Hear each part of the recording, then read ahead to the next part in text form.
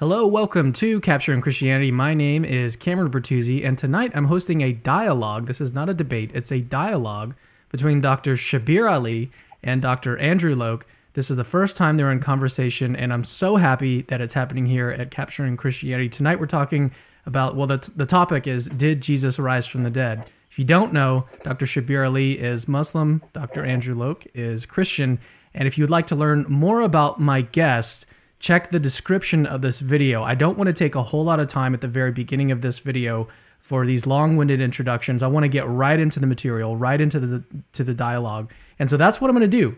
I'm not going to say anything else other than maybe subscribe to the channel if you're interested in this kind of thing. Do that, subscribe to the channel. But with that, let's just go ahead and jump right into the dialogue. I think what do you think? Should we start with Andrew or Shabir? This is super informal. Like I said, this is not a debate. We're not like, we have some time that we want to set aside for everyone or for each person to talk for 5-10 minutes each, but we don't have like this. It's not a formal structure. Andrew, what do you think? Would you like to go first? Oh, sure. Yes. Yeah. Hi, Cameron. Hi, Shabir. Good to see both of you. And yeah, it is especially a great honor to be discussing this with Shabir Ali today, and who is widely known as one of the top Muslim apologists in the world. So I'm looking forward to our discussion, and hopefully that it'll be a fruitful time of learning for both of us and also for the audience. Yeah, I told Shabir right before we went live, I was like, I've seen all of his debates with Dr. Craig, and I feel like I'm talking to a celebrity here. Shabir, it's great to have you on.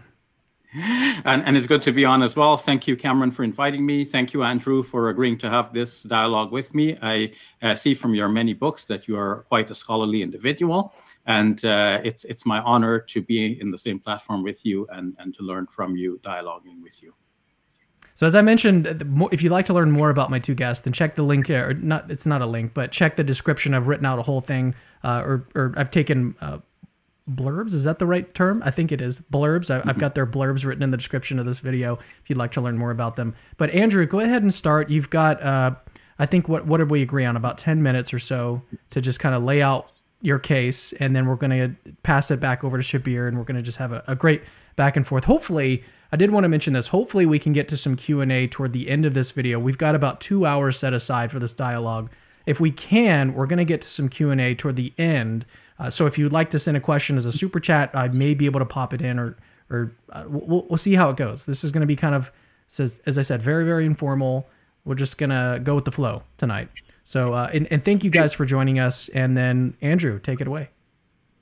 Yeah. Can you see my screen? PowerPoint slide? Yes, I can. And let me go ahead and see if I can switch my screen to pull it up here.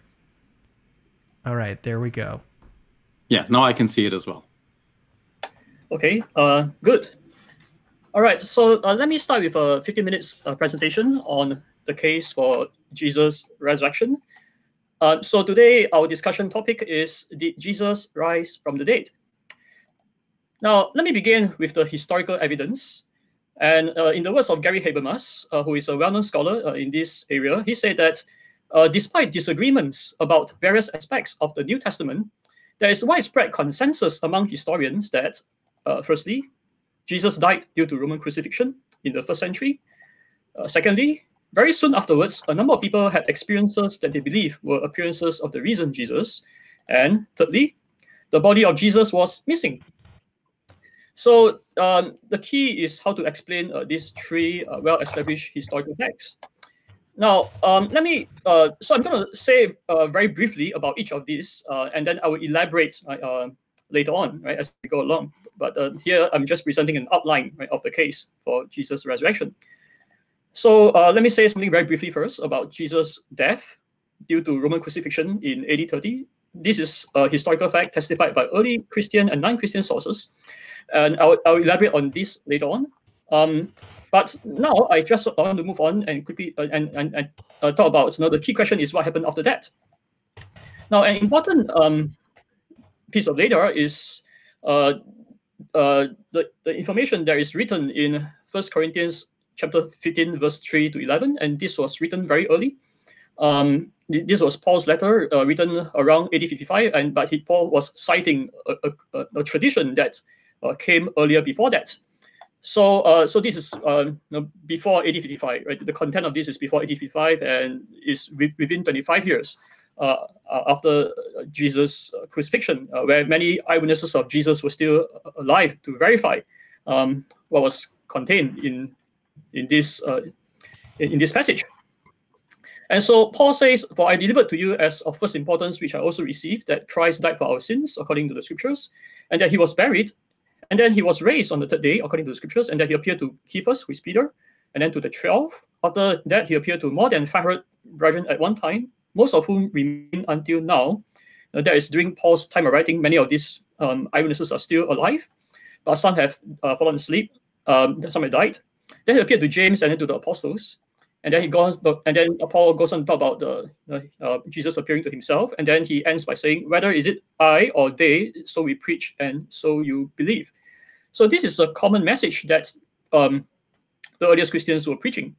Now, so what are the possible naturalistic explanations, right, for this data? Now, how do we explain this data? Now, there are only a few possible explanations, as I explained in my book, Investigating the Resurrection of Jesus Christ.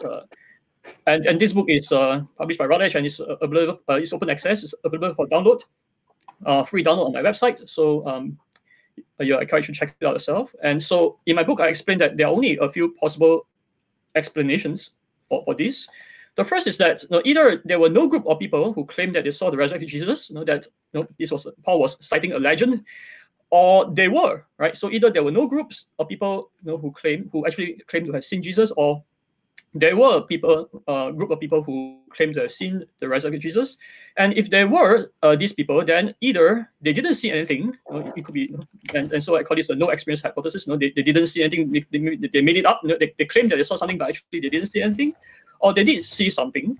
And if they did see something, then either their experiences were caused intramentally, something like a hallucination or hysteria or whatever, it's just caused by something inside their mind, or it was caused by something outside their mind, right? It was a real person that they saw, and it was Andrew, it was a real person they saw. Yes. So, sorry to cut you off. It looks like we're not progressing in the slides, and you sent me the slides earlier, and it looks like you have some other. Yeah, it looks like the things that you're saying correspond to slides, but I'm not seeing them progress.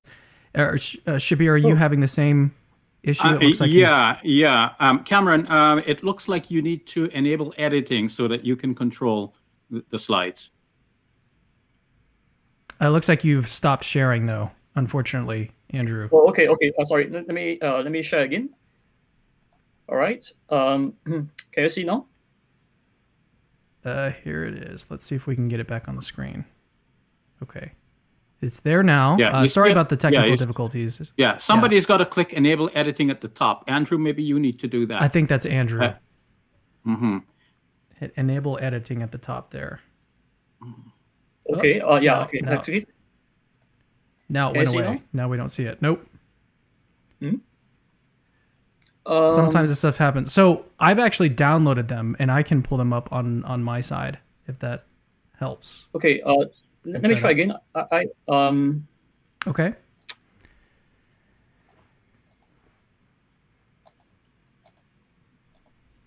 Can you see it? There it is. Yeah, let me just pull it in here. Okay. All right, now it looks like it's going to progress. Let's try it. Let's try it one more time. Okay, can you see now? Yes. I see. Yes, what are the possible naturalistic? Progress to the next slide. Let's make sure it's working. Right. Do you see 1 point after 1 point coming up? No, we only see the first 6 points. The last one being Jesus rose from the dead. Oh, okay. So there's actually no progression on the points. But okay, so I'm now switching to the next slide. Can you see it? Nope, it's still on the same slide. It's remain unchanged. Yeah, I just wanted to say to the audience, I know we're trying to sort of troubleshoot live here, but I want to let them know we're going to work on this, and then also in the post, in after this video is done, I will be able to go back and edit out some of these technical issues that are happening here. So okay, in that case, Cameron, can you share? Yeah, I'm gonna actually. I'll share the slides. They won't progress in the way that I'm assuming you're hoping that they will. But let me go ahead and I'm going to try to use the same screen and get it working here. Here we go. Let's see if I can pull it up. Yeah, these are all very strange because we actually tested out before. And I don't know why. We did. Yeah, it's weird. Okay, so here we go. Let's see if we can make this work. All right, there we go. I should be able to. Okay, so these are the 3 historical facts that I mentioned. Yeah. Yeah. All right, let's go ahead and. Next one. Next. Sorry, I'm just getting everything set up so that everyone can see all the content. There we go. All right. Okay. Are you through with this one? Ready to go to the next one? Yes. Yes, I was here just now. So let me continue. Yeah, and just let me know when you'd like to progress to the next slide. Okay, sure. So I explained that there are only a few possible naturalistic explanations. Either there were no groups of people. Paul was citing a legend, or there were this group of people. And if there were this group of people who claimed to have seen Jesus alive, then either they didn't see anything, they make it up, there was no experience, or they did see something. And if they did see something, then either their experiences were caused by something inside their mind, intramentally, or it was caused by a real person outside their mind whom they saw. And if it was a real person outside their mind, then either they misidentified another person as Jesus, or it wasn't. So either it wasn't Jesus, or it was Jesus, right, whom was seen bodily alive. And if it was Jesus, then either Jesus didn't die on the cross earlier, so perhaps he wasn't crucified. They crucified the wrong guy, and Jesus escaped, and he came out again 3 days later and tell people, "Hey guys, I'm alive." Or he was crucified, but he didn't die. He soon fainted on the cross, and he woke up 3 days later, escaped the tomb, and told people, "Hey guys, I'm alive." So either he did not die on the cross earlier, or he did die on the cross earlier. Now, if he did die on the cross earlier, then the person whom the disciples saw alive was the Jesus who was dead earlier and was seen alive again later. And so this means that Jesus resurrected. So if we analyze the case for Jesus' resurrection logically, we find that there are only these few possible explanations, and the alternative to Jesus' resurrection, they are all ridiculous actually. So I shall explain why they are ridiculous as we go along. So next slide, please. So could it be that could it be a legend? Could it be that that there were no group of people who actually claimed to have seen Jesus alive? Now this is ridiculous because first of all, we need to know that Paul was citing a common message that the other witnesses was preaching. He was saying, whether it was I or they, so we preach. And the letters of Paul indicate that Paul knew others whom he listed as eyewitnesses, right? So the letters of Paul indicate that Paul knew James, Paul knew Peter, and other apostles whom he listed as these eyewitnesses, and that he had personally met them and talked with them. And more importantly, he knew that the Corinthians knew them too. Okay, so so they are talking about people whom both parties knew personally, and so they know that what those other people were saying, that they were claiming to have seen Jesus alive. And as another scholar, Christopher Bryan, he pointed out, some among the Corinthians were certainly familiar with the teachings of Cephas, Peter. Evidently, they knew who James was and were aware of other apostles, and it's hardly likely that among them it's hardly likely that none among them had ever heard any of them teach. In other words, the assertion of eyewitness testimony made both by Paul and by the apostolic formula was easily open to challenge, unless, as must have been the case, he and the Corinthians knew perfectly well that it was correct. Okay, next slide, please. So Paul was appealing to public knowledge. And in fact, similar appeals to public knowledge can be found in the writings of other ancient writers, such as Josephus and Cicero.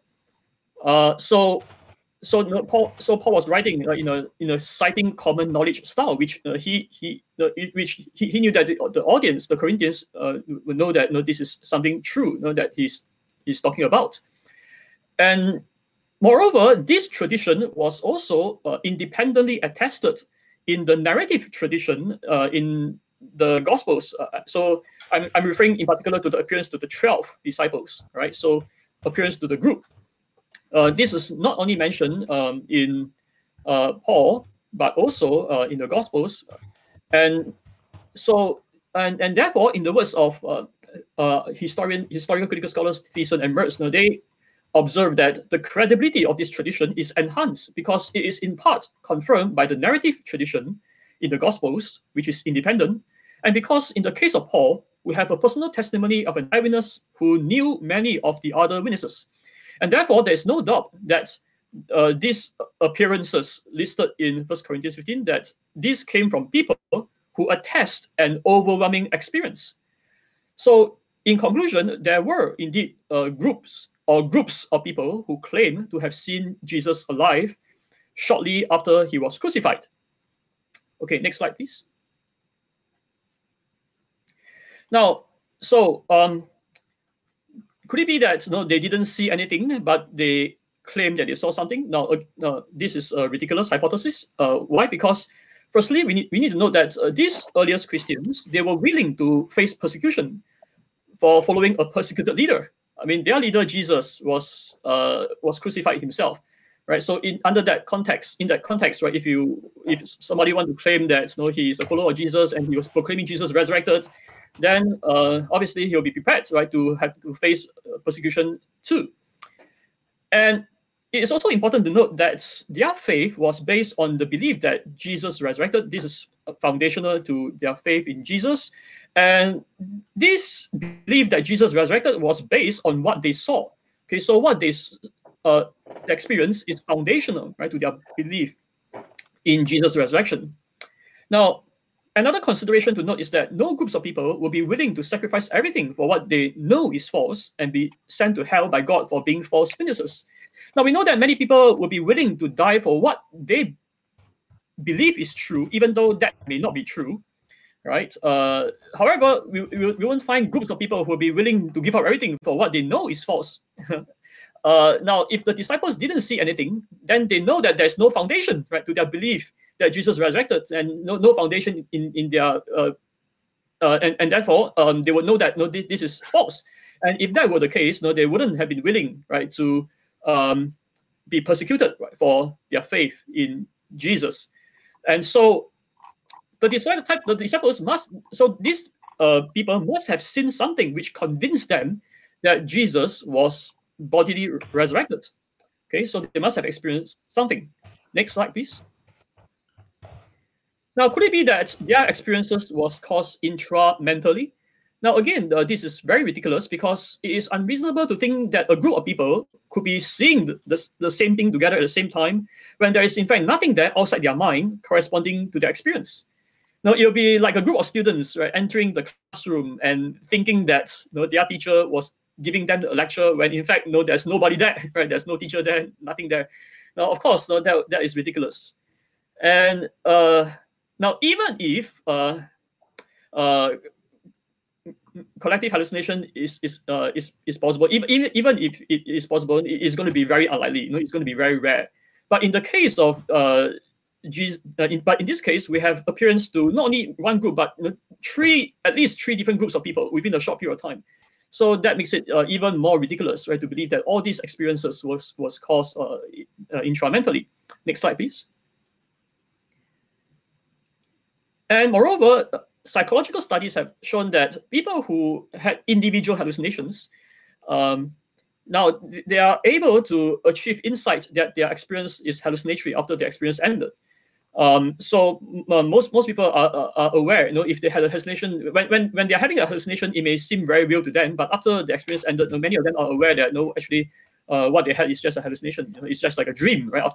When you have a dream, it may seem very real to you, but after the dream is over, right, you are most people are able to tell that it was a dream, especially if they compare their experience with others, right? So, for example, if you dream that you were with your wife yesterday in Hawaii, and then you wake up next morning and you ask your wife, and you tell your wife, honey, you were in Hawaii last night, and your wife will tell you that you are dreaming, right? So people will be easily realize that it was just something intramental. And therefore, the disciples would have easily known that their experience was caused intramentally, rather than believing that they had actually seen Jesus resurrect the body, right? If it was really just an intramental experience. So next slide, please. So the disciples must have seen something, and this something must have been somebody outside their mind. Now, could it be that they mistook, all of them mistook another person for Jesus? Now, again, this is ridiculous because the disciples knew Jesus well, and James, his brother, definitely knew him. So they had spent a few years with him and therefore were familiar with his speech and behavior. So it is implausible that all these people could have mistook another person for Jesus in a variety of circumstances. Next slide, please. Now, could it be that they crucified the wrong guy? Now, this is even more ridiculous because the crucifixion was a public event and Jesus was a public figure. So it is unlikely that all the enemies of Jesus, all the disciples, and all the members of the public all failed to recognize that it was not Jesus who was crucified. So no historian accept this hypothesis. Next slide, please. Now, finally, could it be that Jesus was crucified, but he didn't die on the cross? Now, again, this is unreasonable for the following two reasons. The first is that the crucifixion was the extreme penalty, right, in the ancient world. It is the most brutal way of killing someone, executing someone in the ancient Roman Empire. And the Romans were expert killers. They were brutal, and they made sure the victim died. So it is unreasonable to think that Jesus could have survived that naturalistically. Now, I'll elaborate more on this later on. But at this point in time, I just want to say that even if Jesus survived, he would have been severely wounded, half-dead. So a half-dead Jesus, still suffering from the severe wounds, would not have been able to persuade the disciples that he was the risen Lord of life. I mean, we can imagine a Jesus, right, still having pain here and there, bleeding all over the place, and tell other people, "Hey guys, I'm the risen Lord of life." His disciples will have laughed at that. They will say, "Oh, this guy, we need to resuscitate him. We need to save him." Right? They wouldn't believe that he's the savior of all mankind, let alone the resurrected Lord of life. So this hypothesis does not explain how is it that the earliest Christians came to the widespread agreement that Jesus was bodily resurrected and that he was the Lord of life. And therefore, this hypothesis failed. So in conclusion, next slide, please. The historical evidence indicate that there will be groups of people in the mid-first century who claimed that they had seen Jesus alive after his crucifixion. They truly saw something, and what they saw was not caused instrumentally, but it was a real person whom they saw. And this real person was not anyone else but the same Jesus who died on the cross, and therefore Jesus resurrected. So I'll be interested to find out what will be Shabir's response, right, to all this, the case for Jesus' resurrection, and what alternative hypothesis does he have for explaining how the earliest Christians came to the widespread agreement that Jesus was bodily resurrected. So thank you.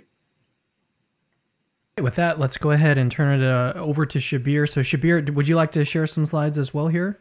Yes, I'll do that. All right, while you're getting that going, just go ahead. Yep, just get it started. Just start sharing your screen. If I remember the sequence here. So we'll see if we can make just like Andrew taught me. Okay, so I'll share this one. Okay, I see it on mine. Okay, I can still see Andrew's screen, which is great because I love to see his screen, but I won't be able to present from his screen. So you're seeing mine, but I don't see mine. I see a whole bunch of screens like overlaid with each other. Oh, you know what? Maybe I should start the slideshow. Yeah, I can see it. No.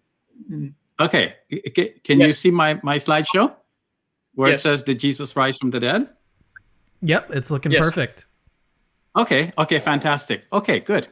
So, ladies and gentlemen, friends, brothers and sisters in faith, I'm so delighted to be in this platform with you all tonight, and delighted to be sharing my thoughts with Andrew Loke. Professor Loke is a scholar and a gentleman, and it is my honor to be here and discuss these issues with him and to learn from him.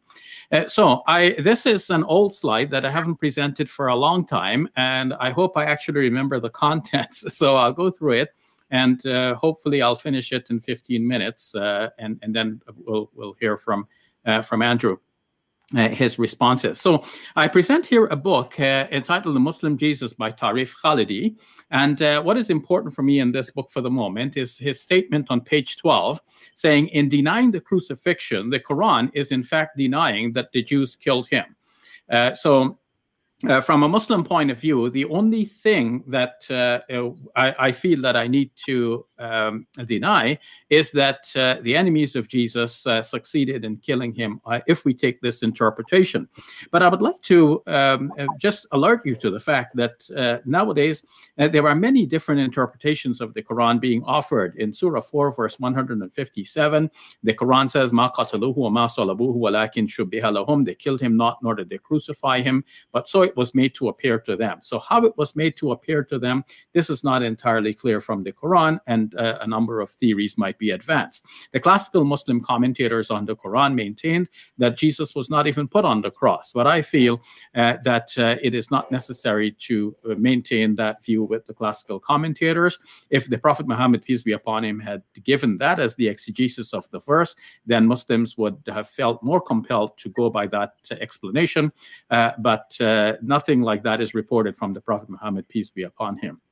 And so it looks like we have some freedom and leverage in the way that we interpret the verse. Some modern academic scholars look at the Quran and they say, well, wait a minute, the Quran is not actually denying the crucifixion event. And it might even be that the Quran is saying that the enemies did not get the upper hand over Jesus. It is God who was taking Jesus in his own good time and in his own way, according to his wisdom. Now, what is important for Muslims, however, is the conclusion that is given in Surah 4, verse 158, where it says, "Bar rafa'ahu Allahu ilay," but God raised him to himself, "Wa kana Allahu azizan hakima," and God is mighty, wise. So they're saying the boast of the enemies of Jesus is that we killed the Messiah Jesus, whereas the Quran is responding to their boast and saying, no, they didn't kill him, they didn't crucify him. And it may be that there is some repetition here, that the Quran is emphasizing that they didn't kill him. And in case they were thinking, but wait a minute, didn't we crucify him? The answer from the Quran is no, you didn't even crucify him. I would take crucifixion then to mean that they did not kill him by this method of execution. Now, I want to turn my attention to the Gospels and see if in the Gospels there is something that may lend some commonality or lend itself to some commonality with the Quranic statement, "They killed him not, nor did they crucify him." But what we need to be aware of is that there is an evolution in the Christian texts and beliefs regarding the crucifixion event. I'd like to draw your attention to a book entitled "The Evolution of the Word" by Marcus Borg, who is a known New Testament scholar, the late Dr. Borg. Now, as part of that evolution, I'd like to point out that there are 4 Gospels, as everyone knows: Matthew, Mark, Luke, and John, 4 Gospels in the Bible. Of these, 3 are said to be synoptic Gospels. They can be seen together, Matthew, Mark, and Luke. And the other one is the different gospel, the gospel according to John. What is interesting to notice is that as we go from Mark to John, we see that the story evolves. So we notice that in Mark chapter 16, there is the story about the women who went to the tomb on the Sunday morning. Now, there they met a young man, according to Mark. Now, he may or may not be an angel, but he's a young man in white clothing. We see in Matthew that he's actually an angel. And then in Luke, there are 2 angels. So we can see that there is a slight evolution in the story here. But that's not my main point. That is just something that is easy for anyone to check, because you can see that Mark chapter 16 lines up with Matthew chapter 27, with chapter 28 rather, Matthew chapter 28, and Luke chapter 24. And you can almost trace them line by line. You can see verse by verse that the narratives are running neck and neck. But when you compare the wording, you see that there is this interesting difference. There's an evolution and development in the story. So in Mark, you have a young man, Matthew, an angel, Luke, 2 angels. Now, going more into detail, Mark's gospel says that trembling and bewildered, the women went out and fled from the tomb. They said nothing to anyone because they were afraid. And that's how the earliest and most reliable manuscripts of Mark ends. That's how they end.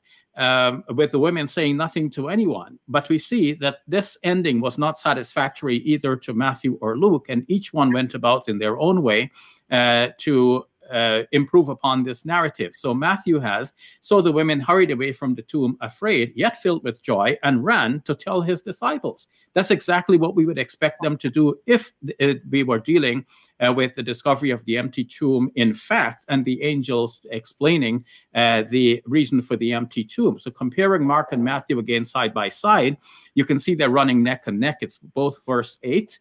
And Mark says they said nothing to anyone. Matthew says they ran to go tell the disciples. Now, Luke improved this in his own way.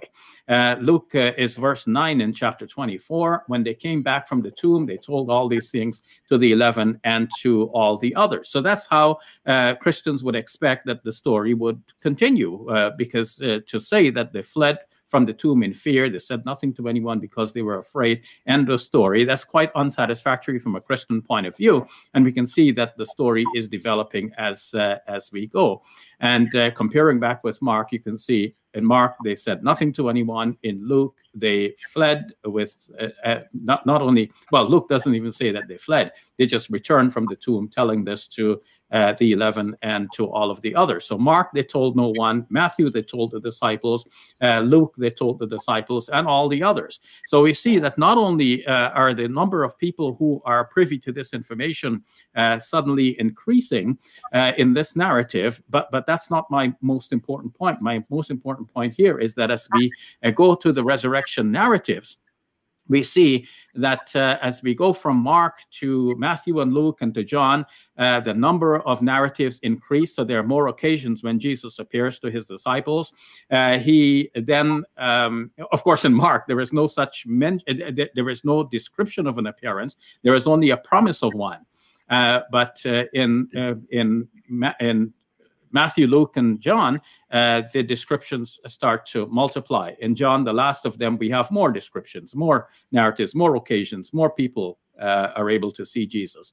Okay, so now we see that Mark is a source for Matthew and Luke. And though Mark is the source, Matthew and Luke have improved upon the narratives. If we trace this on the timeline, we'll see that about 30 CE, Jesus ascended.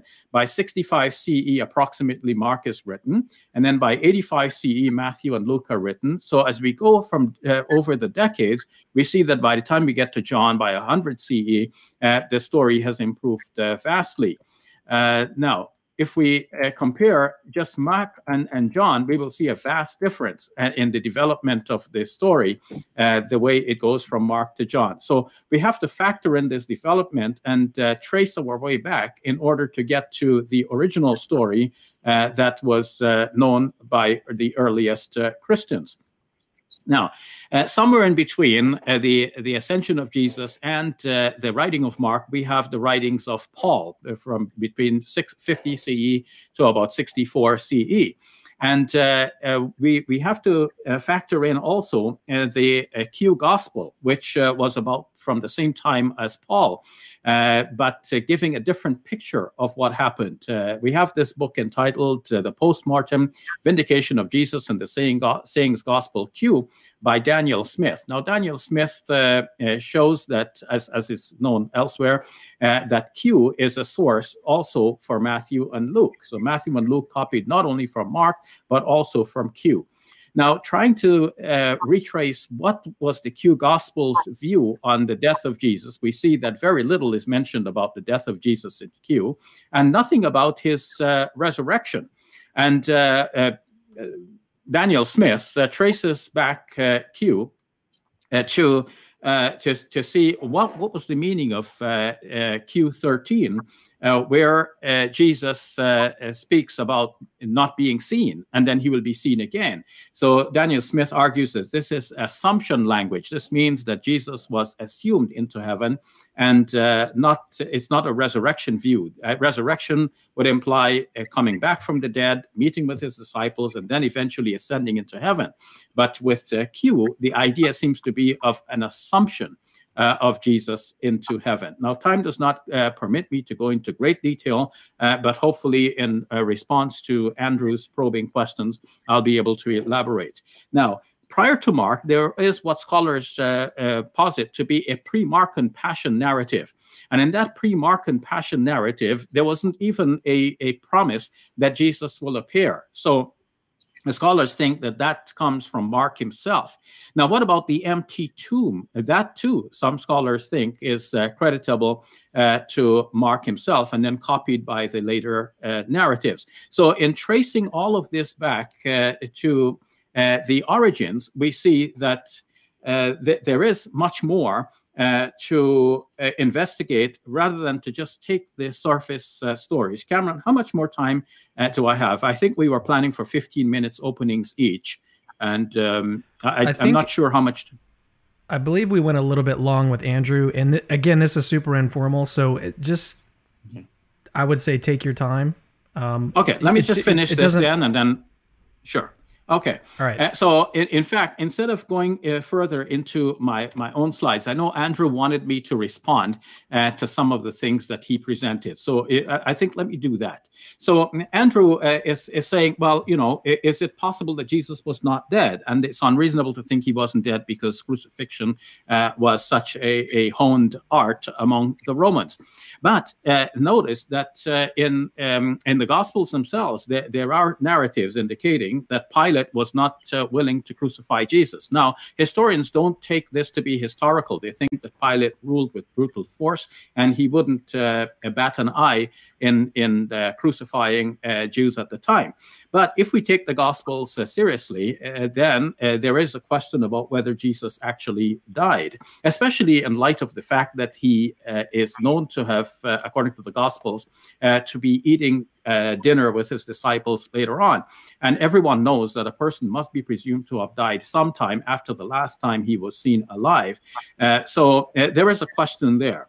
As for the possibility of group hallucination, I have a document here, which I'm sure that Andrew is familiar with because he referred to it in his book, by Jake O'Connell, in which he argues that group hallucinations are possible. But what is more interesting to know is that these narratives in Matthew, Luke, and John are widely regarded by scholars now to be later inventions. They're not the original story.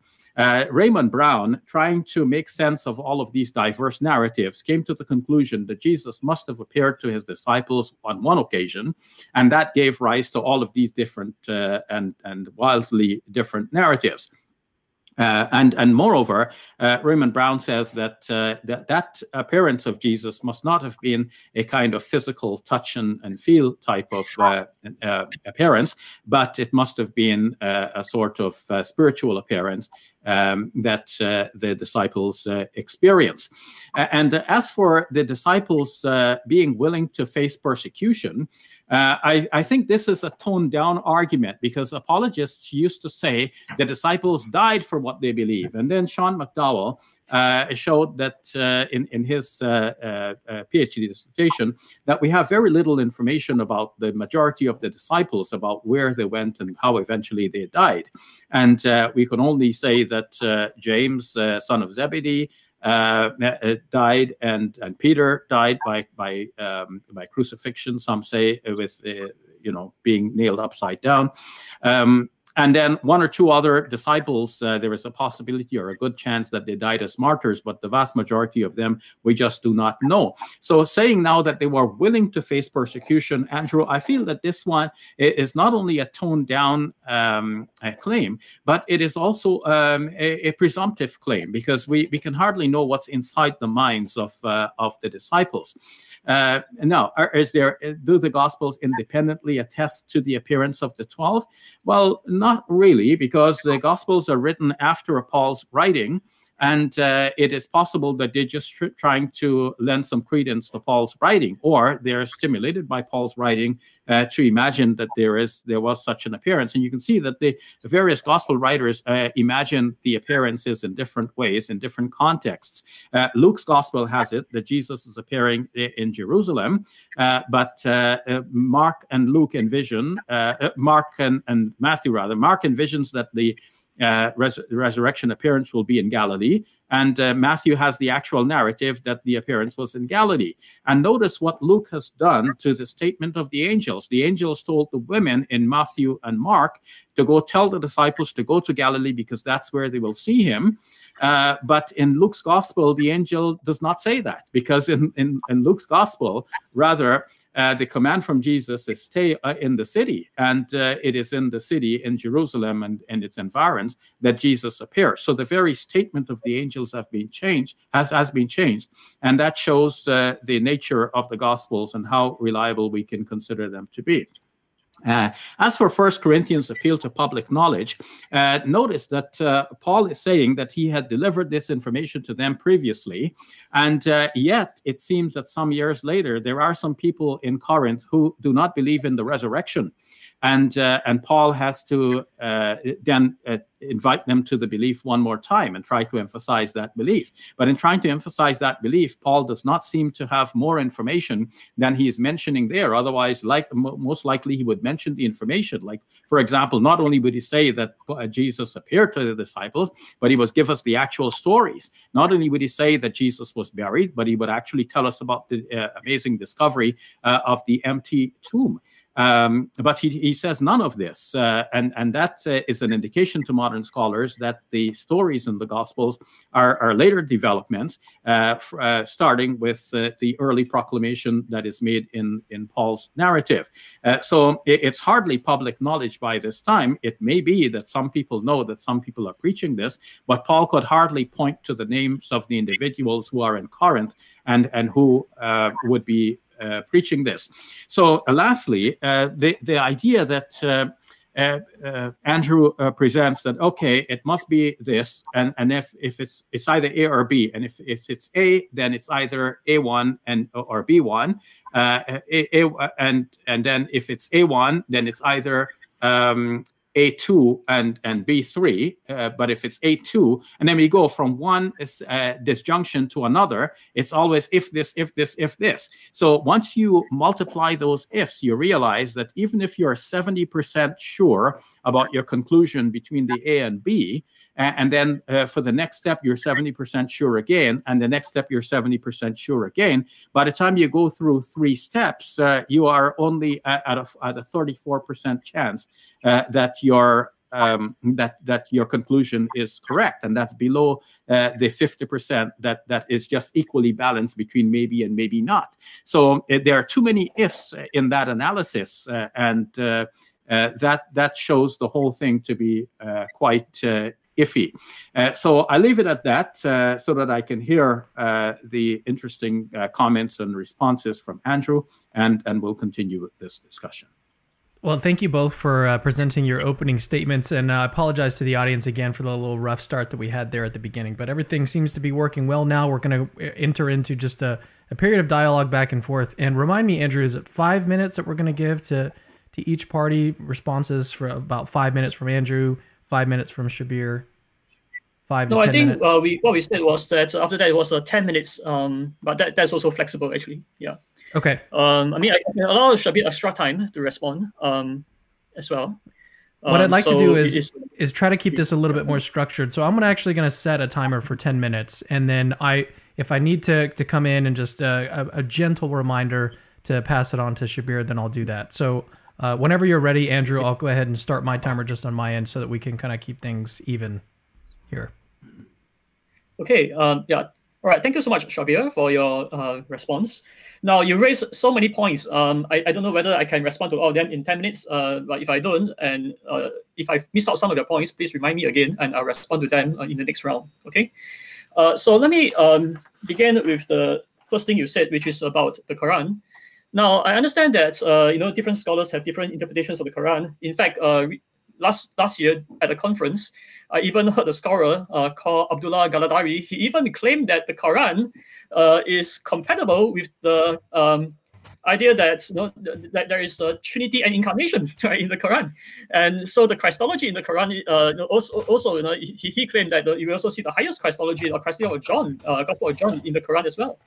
So I'm not going to debate the Quran today because there are so many different interpretations, and also I'm not going to discuss the Trinity and incarnation today because we have already so many points to discuss, and so I'll be very happy to discuss with you about the Trinity and incarnation, right, on the next time. Maybe hopefully you have another opportunity to do so. But today I just want to keep our discussion focused on the death and resurrection of Jesus. Okay. Now, the next point you mentioned is about the evolution of the Gospels. Now, I find that argument very weak. Why? Because firstly, the argument claims that when we go from Mark and then to John, right? We see that Mark has no resurrection appearances, and then later on it seems to have more and more people coming along. But this neglect the fact that 1 Corinthians 15 is even earlier than Mark, right?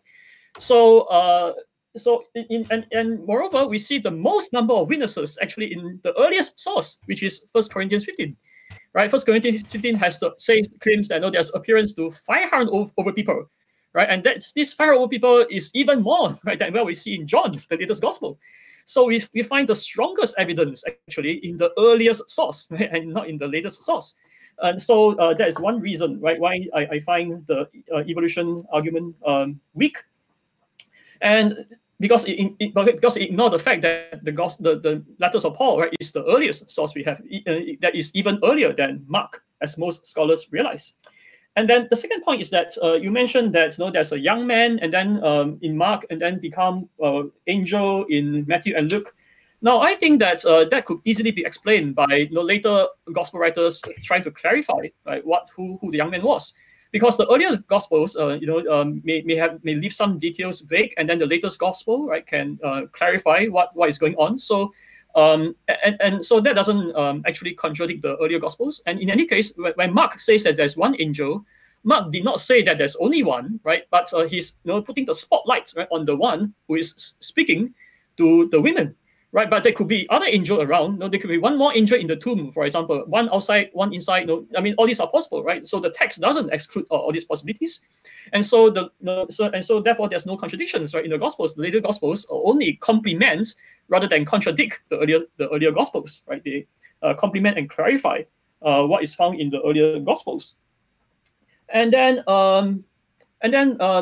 Shabir point out that Shabir says that in Mark we find that the woman said nothing, whereas in Matthew the woman told the disciples. Now again, if you read the context, right, you'll find that in Mark chapter 16 verse 7, right, the angel told the woman to go and tell the disciples. And so verse 8, when it says nothing, so in verse 8, when it says that the woman say nothing, it is the context says because they were afraid, right? So what this means is that they said nothing on the way back, right, to the disciples because they were afraid, or that other people may catch them, whatever. So it doesn't mean that they say nothing at all to anyone, right? It only means that they said nothing on the way back, but they were, obviously, right, they must have told someone, and that's how other people get to know the story. Now, and then so now what about and then Shabir goes on to talk about the Q source, and he claims that the Q source is also an early source, but that there is little mention about Jesus' death, resurrection in the Q source. However, now we need to note that the Q source is not the only early source that the earlier Christians have, and it is not intended to be a comprehensive source that record all that the earliest Christians believe. Right, the Q source is a saying source. It is only intended, right, to record the sayings of Jesus. It's not intended to record everything that Jesus was supposed to have done. And therefore, it is not surprising that you don't find the death and resurrection mentioned very clearly in the Q source, because it is not intended, right, to cover every detail about Jesus' life. So we need to understand that there are multiple sources going on, right, in the early Christian traditions, and they actually complement one another. And it is like, it's like, for example, I have written a number of books, right? So I have written a book on the Kalam cosmological arguments, and I have also written a book on the incarnation, right, of Jesus. Now, if you just read my book on the incarnation, you may think that I don't believe in the Kalam because it doesn't mention the Kalam, right, in my book on the incarnation. Now, of course, that would be silly, right, because the book on the Kalam is not intended to cover everything that I believe, right? And therefore, likewise, it'll be quite silly to think that just because the Q doesn't mention resurrection, therefore, there is another there's other groups of people, right, in the early century, in early Christians who don't believe the resurrection. I mean, that kind of inference will be a very bad inference.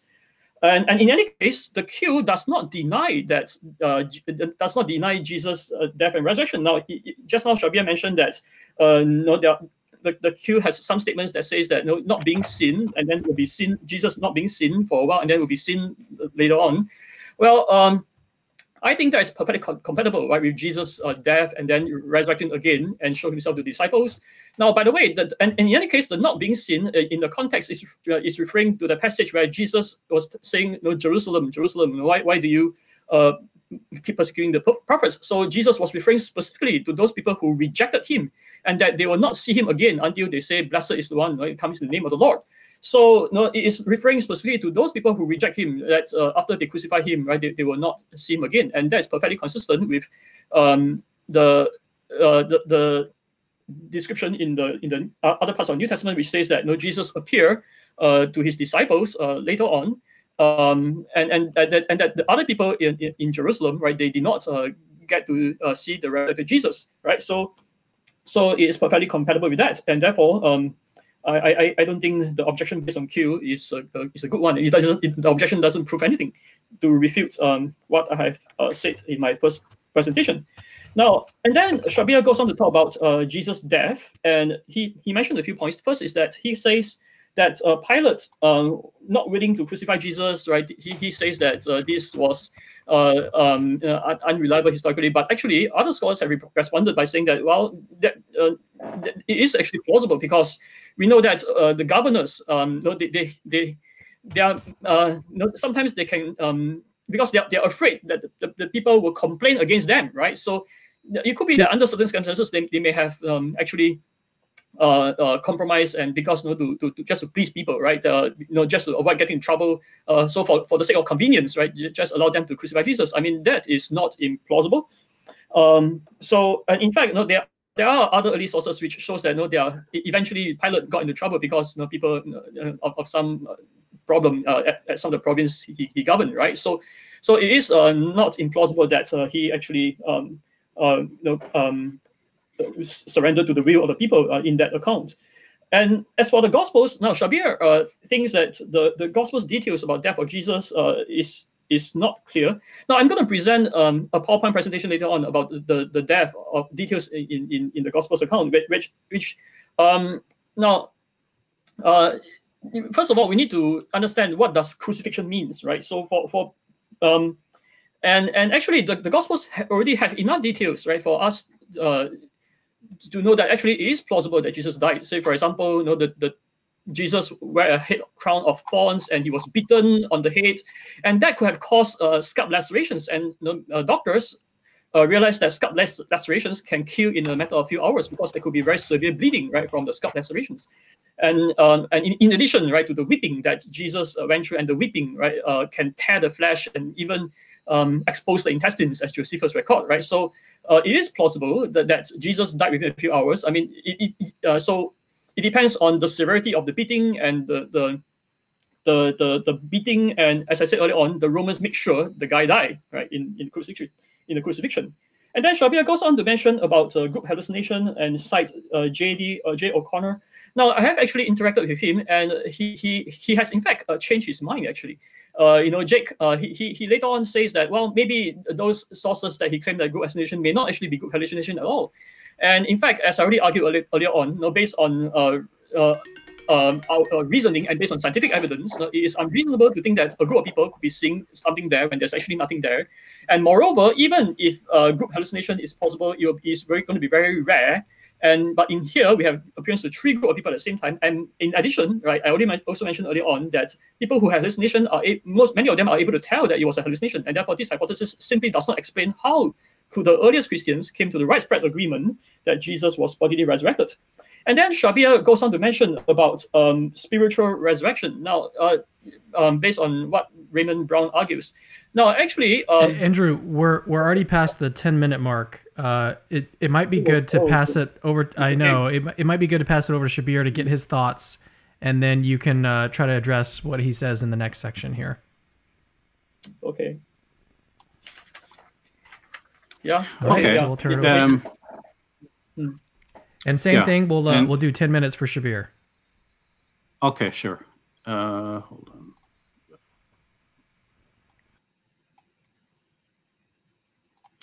Okay, so thank you, Andrew, for engaging with those points. Abdullah Galadari is a friend of mine, and I respect him and respect his views. But as you said, we're not discussing the Trinity or the related subjects. We'll leave that for another time, and I'd be glad to have an engagement with you on that subject. So, as for the evolution of the Gospels, Andrew, you feel that that is a very weak argument.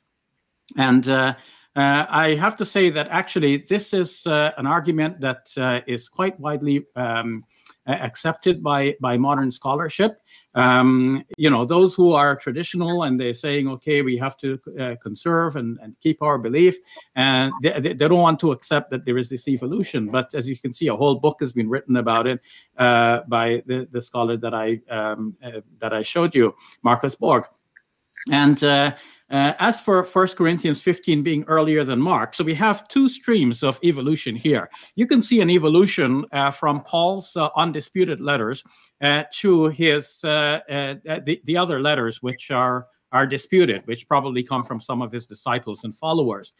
So that's one line of evolution. But among the Gospels, you have a line of evolution here, which is somewhat independent, but also slightly dependent on it's stimulated in the first place by Paul's writing. Paul writes that there are all these appearances, and now the gospel writers are scrambling to find the reports of these appearances. And when people do not find genuine reports, sometimes the community imagines an occasion. So they start by thinking, okay, so Paul said that there was the appearance of the 12. When could that have been? Maybe it's when they were in the upper room. And eventually, maybe it's when they were in the upper room, that becomes an actual narrative that they were in the upper room and Jesus appeared to them. So even though, yes, Paul is earlier and has this whole complete list of appearances, is still, you do not have in Paul the actual narratives that show that this was in fact what happened. And the gospel writers are developing the stories, and we can see in Mark there is no such account. There is only a promise, and that promise too probably was not in the pre-Markan source. And so we can see that there's a development from the pre-Markan to the Mark, and then to Matthew and Luke, and then finally to John. As for the 500, this is an evolutionary dead end. Paul mentioned it, but nobody could find a story to include to show us that Jesus appeared to 500 people on one occasion. And that has left biblical scholars scrambling in their own way to find an occasion. And some are thinking maybe it's the Pentecost experience, but some others say that no, that's not an appearance of Jesus, and that's the bestowal of the Holy Spirit. That's a different sort of circumstance. So in the end, we don't have an occasion when Jesus appeared to 500 people all at once. So that has hit a sort of evolutionary dead end. No one picks it up. It's not mentioned anywhere else in the New Testament, though the New Testament is composed by several different writers. Nobody else but Paul seems to know about this or is willing to vouch for it. And even Paul himself is not giving full credence to this, because basically his narrative takes the form of saying, I'm just telling you what somebody told me. Someone told me that Jesus appeared to 500 people all at once. I'm just telling you the way I received it. And he's not able to name any of the surviving individuals who, by this to this time, when Paul is writing, must have been more than 250. So all of that is weak ground on which to build a belief that Jesus actually resurrected from the dead. Now, as for the young man being clarified more in Matthew and Luke, well, you can say that they're clarifying, or perhaps, if one wanted to be critical, one might say that perhaps they're even improving the story. And we can see occasions when they actually do improve the story. So Matthew has it that when the women left the tomb, they met Jesus before they could meet the disciples. And naturally you would expect that after meeting Jesus and touching him, as Matthew says, then they would have gone to tell the disciples, oh, we met Jesus and we touched him. But instead, John's gospel says that when Mary Magdalene left the tomb, she went telling the disciples, they've taken away the Lord and we don't know where they have placed him. So she's flabbergasted. This is not the same person who was there in Matthew's gospel touching Jesus. And so we have here a change in the story, different gospels narrating not only complementary details, I would say, Andrew, but even conflicting and contradictory details. Now, Andrew, you say that, well, they must have told the disciples after a while. It's only on the way. But notice that Mark didn't say on the way. Mark just simply says they told no one, for they were afraid that was the end of the story. And naturally, Christians do not want it to end that way. And that's why people have tacked on false endings to Mark's gospel, and that's why Matthew and Luke have, while copying Mark up until this point, have expanded the narrative, each going their separate way. So far as they were following Mark, they're running neck and neck. They're together with Mark. When Mark ends, Matthew and Luke go their separate way. The stories no longer correspond to each other. Matthew's appearance is in Galilee, Luke's appearance is in Jerusalem, and Luke says that the disciples are to stay in Jerusalem until Pentecost. So these are two roads that do not meet. Not only are they're not complementary at this point, they are conflicting. Now, you say that the Q gospel was not intended to be comprehensive. Well, indeed, we have not found the entire Q gospel. We can only reconstruct it, not me, but great scholars such as John Kloppenborg. And they reconstruct the gospel as much as they can find evidence of it in Matthew and Luke from the sayings that they have copied. It was not only sayings, but also some narratives. And what is interesting, however, is that even though we have an incomplete reconstruction, as John Kloppenborg points out, one can see that there is a theology behind this gospel. And the theology regarding the death of Jesus is that he dies as the Deuteronomic view of history, where the prophets come, they are persecuted. Jesus is one of the prophets. He gets persecuted as well. And true, Q does not deny the resurrection of Jesus, but Q presents a different way in which Jesus is vindicated. Now, you say that it's the rejectors that will not see Jesus, but notice that the saying continues to say that after a while you will see me. And the rejectors have never seen Jesus since the time they saw him on the cross. So this obviously is meant to as an address to the disciples as well, that the disciples will eventually see him. And this language of you will not see me and you will see me, this is a combination of assumption into heaven and a future eschatological function, as Daniel Smith points it. So it's a different view in Q's gospel. It's not the view that Jesus came out of the tomb, met with his disciples, and then ascended into heaven, as described in Luke's gospel. But this is a view that God took him up into heaven. And Dieter Zeller, the German scholar, is quoted in Daniel Smith as saying that the sign of Jonah in the Q gospel in Q11 it would indicate that Jesus did not die. This is how he interprets the sign of Jonah. As for Pilate being not willing to crucify Jesus, you say, Andrew, that it's plausible that he was not willing to crucify Jesus and his arm was being twisted. Well, then, if you say that, well, then you're open to the possibility, I think, or should be open to the possibility that Pilate could look the other way while Jesus is being taken down from the cross alive. Notice that in Mark's gospel, Pilate was amazed that Jesus could have died so soon. But Matthew and Luke styled it such that that amazement of Pilate is not mentioned. And Father Raymond Brown, in his 2-volume book, The Death of the Messiah, says that Matthew and Luke so modified the narratives so as to not let their readers have the same doubt that could arise in the minds of the readers of Mark. Because when they hear that Pilate doubted that Jesus died, they would start thinking, well, wait a minute, maybe he didn't die. So I think altogether, putting all of these points into a complete whole, we see that there is a chance that Jesus was actually assumed from the tomb, as Reginald Fuller pointed out, would have been an early Christian view, given the way Mark's gospel ends. And perhaps he was not even killed, as Dieter Zeller interpreted the sign of Jonah to mean. And the narratives which show that Jesus came out of his tomb, met with his disciples, and then ascended into heaven, these are late narratives, probably influenced by Paul's declaration, though nobody could support his declaration that Jesus appeared to 500 people all at once. So I'd be interested to hear more of what Andrew has to say. Thank you, Andrew, and thank you, Cameron. Shabir, so I have a question. My alarm's about to go off, by the way. In last time, hold on. I repeat that for me, Cameron. Sorry, I couldn't hear you for a moment there. Oh, no worries. I was just saying that my alarm went off last time, and some people in the live chat were thinking that it was my phone. Someone was calling me. There it is. I don't know why it took so long for it to come up. Anyway, so that was. Well, you know why I couldn't hear you for a moment there, because I set my timer, and my timer gives an alarm at the end, and when it does that, I couldn't hear anything else. So okay, I have to turn off my timer. I was about to ask you, how did you time it so good? Because it was right when you ended. My 10 minutes were up as well. I was like, there's no way. It was perfect. Okay, all right. Well, let's move on to Andrew. So.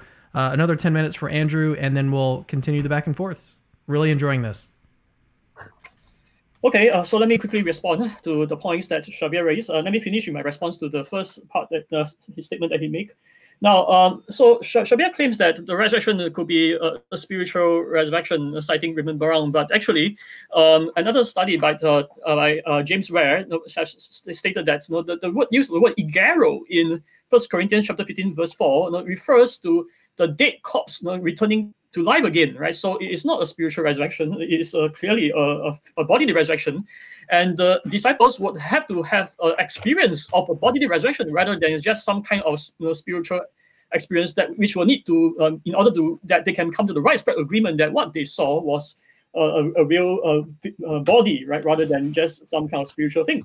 Now, and then Shabir mentioned that the disciples' willingness to die, this is something inside their mind, we cannot verify, but actually we can know what a person is thinking by looking at their behavior, especially if it's consistent, right, over a period of time. So the disciples were preaching this for a number of years, and at least, right, when Paul was mentioning to the Corinthians, and so the disciples would have consistently preached that, and even though some of their members have been persecuted and died, but they still continue to persist in preaching this. So this shows their willingness, right, to sacrifice for their faith.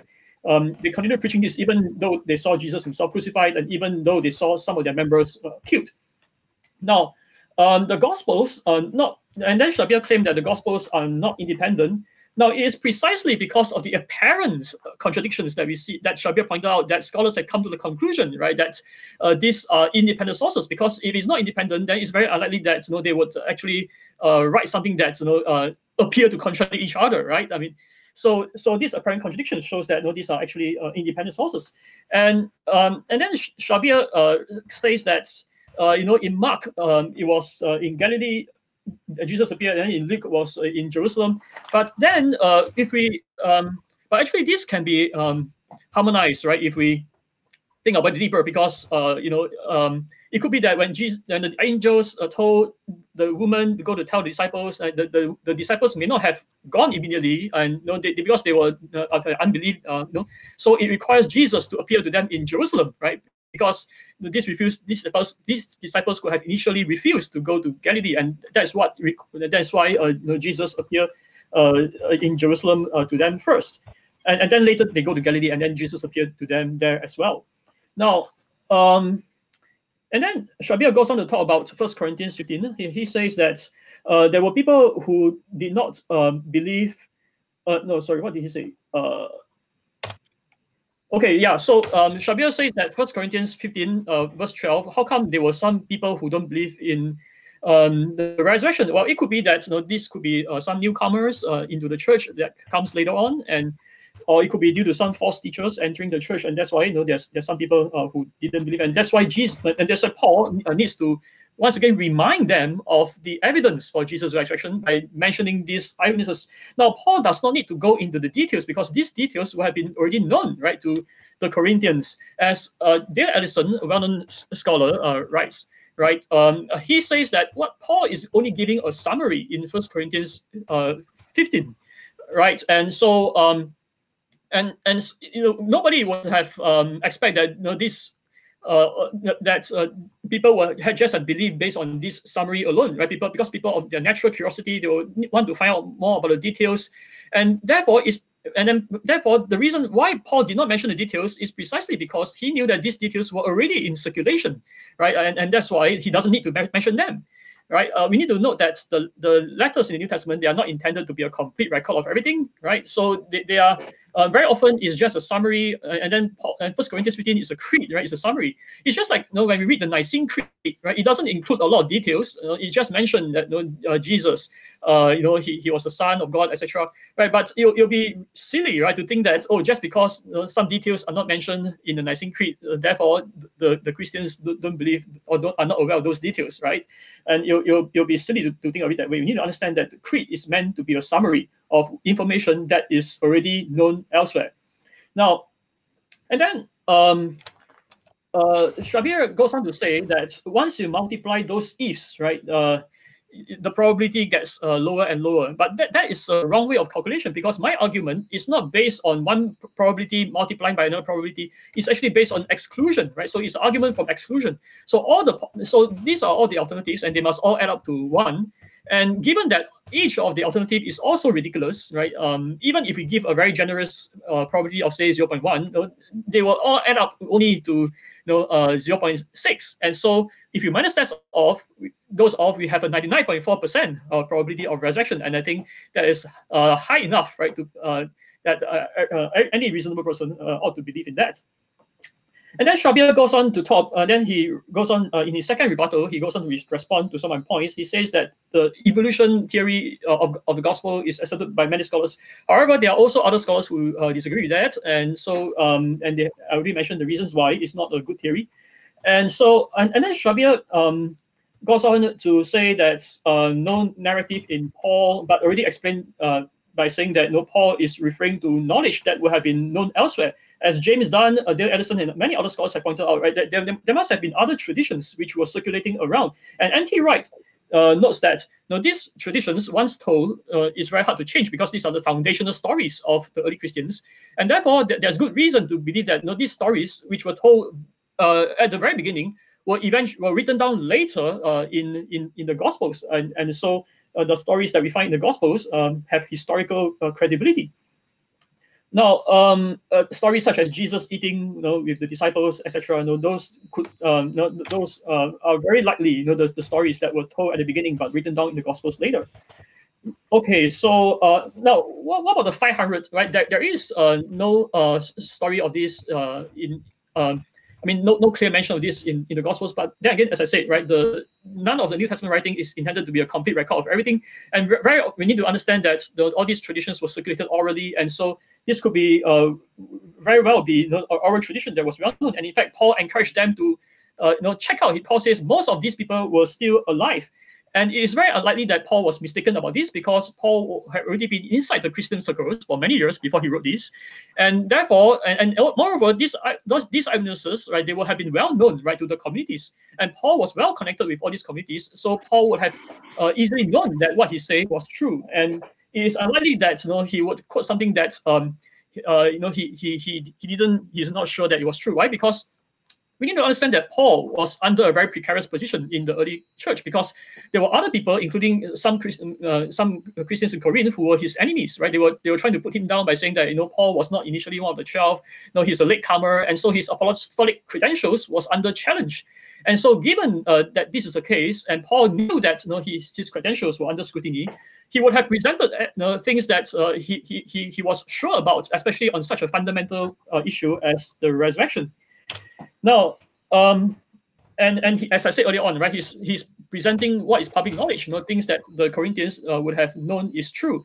And therefore, the credibility of the 500 is beyond doubt. We know that this is Paul is referring to a common knowledge that is known to his audience.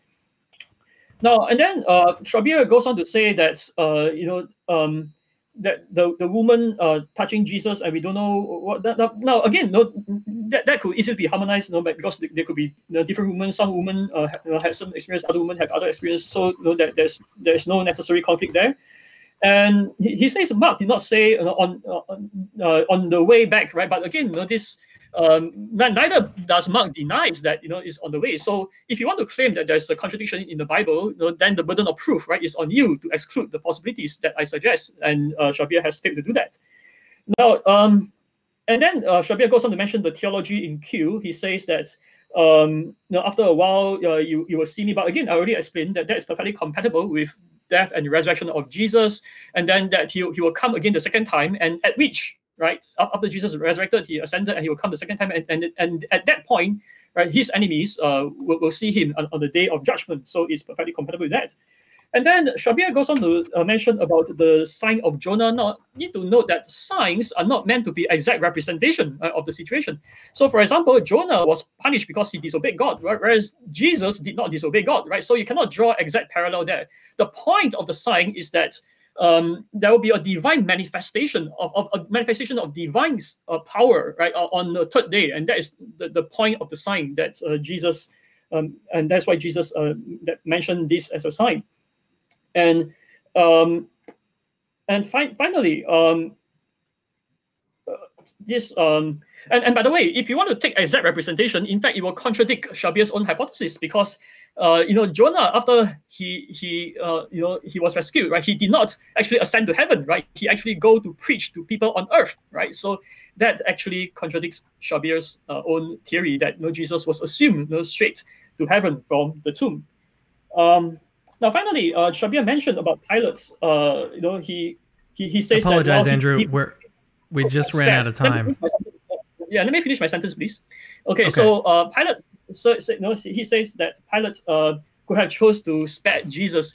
Now, come on, the crucifixion was a public event, and Jesus' enemies were there watching it publicly. So if Pilate wanted to spare Jesus, then the enemies of Jesus watching the crucifixion, they would have known that is the case. And if that is the case, then they would have known that Jesus wasn't actually killed, and of course, they would have protested, and of course, under that circumstances, nobody would actually believe that Jesus resurrected, because everybody would know that actually Jesus was spared.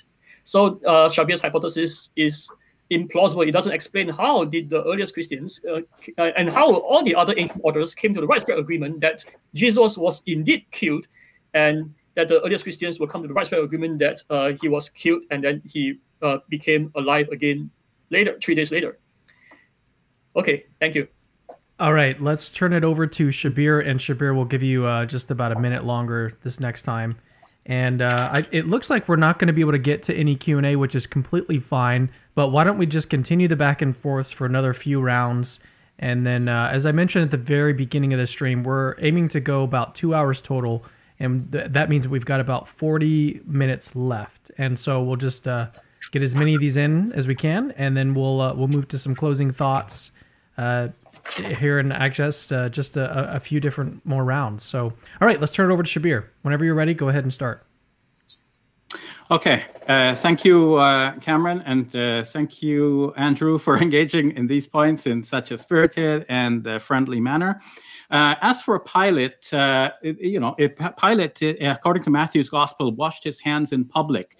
That could have been a sign to his underlings that he wants nothing to do with this man, and he should not be harmed. If there is a way that his underlings could let Jesus have less punishment, if they could look the other way, if they didn't have to do, instead of doing everything 100%, if they did things dragging their feet, then it's possible that Jesus could have been taken down alive. For example, when they came to break the legs of the victims, they broke the legs of the other two crucified persons, but they didn't break Jesus's legs, according to John's gospel. This may not be a historical reminiscence, but things like this could add up to allow Jesus to come down alive. Now you say the enemies were there onlooking and they would not have permitted this. But Luke's gospel says that when the enemies saw the way Jesus died, they went away beating their breasts. And you can see that they are remorseful about what they have done. But the next day, according to Matthew's gospel, they went into Pilate's court saying, seal up the tomb, lest the second deception be greater than the first. Now, what did they think was the first deception? Did they think that perhaps Jesus was taken down alive, and now they want to seal up the tomb to make sure that he doesn't get out alive? And you're right, with all of the beatings and so on that he has gone through, probably, he won't make much of a showing coming out bloody and all. So maybe it's at this point that God took him up into heaven to heal his wounds. Now, didn't Paul say that Jesus was raised after 3 days according to the scriptures? Which scripture? Is it Hosea chapter 6, where it says that in 2 days God will heal me, and then in 3 days he will bring me back to life? Did God heal Jesus? Was he wounded and God healed him and took him up into heaven? Did God take him up into heaven to heal him there?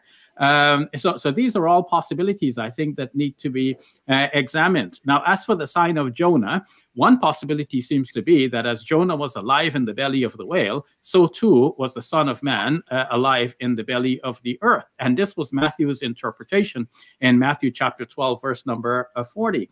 As for the women touching Jesus, you say it's only some women, but Mark, all of the Gospels name Mary Magdalene as one of the women, and in Matthew's Gospel, they touch Jesus. In John's Gospel, Mary says they've taken away the Lord and we don't know where they have put him, which shows that she could not have been one of those who touched Jesus. We have a discrepancy here among the stories. As for Paul saying that, okay, so 500 and this is something that people can check, maybe they did check, and that's why people are not believing the story anymore. At least some people have started to doubt the story. You say maybe they are false teachers. You mean people who do not follow what became the Orthodox Christian view. You say maybe they are newcomers. Well, maybe even the newcomers are hearing about this and they're saying, well, who are these 500? We don't know who they are.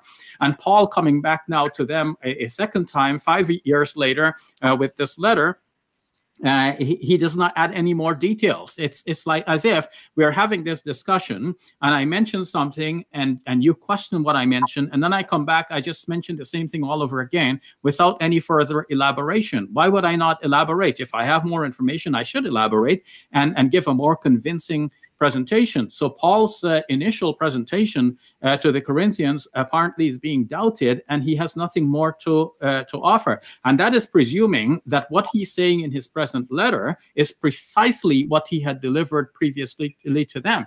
I'm not saying that he doesn't believe that he's presenting the same thing, but memories like this, sometimes we thought we said something, but we hadn't actually said it exactly in the same way.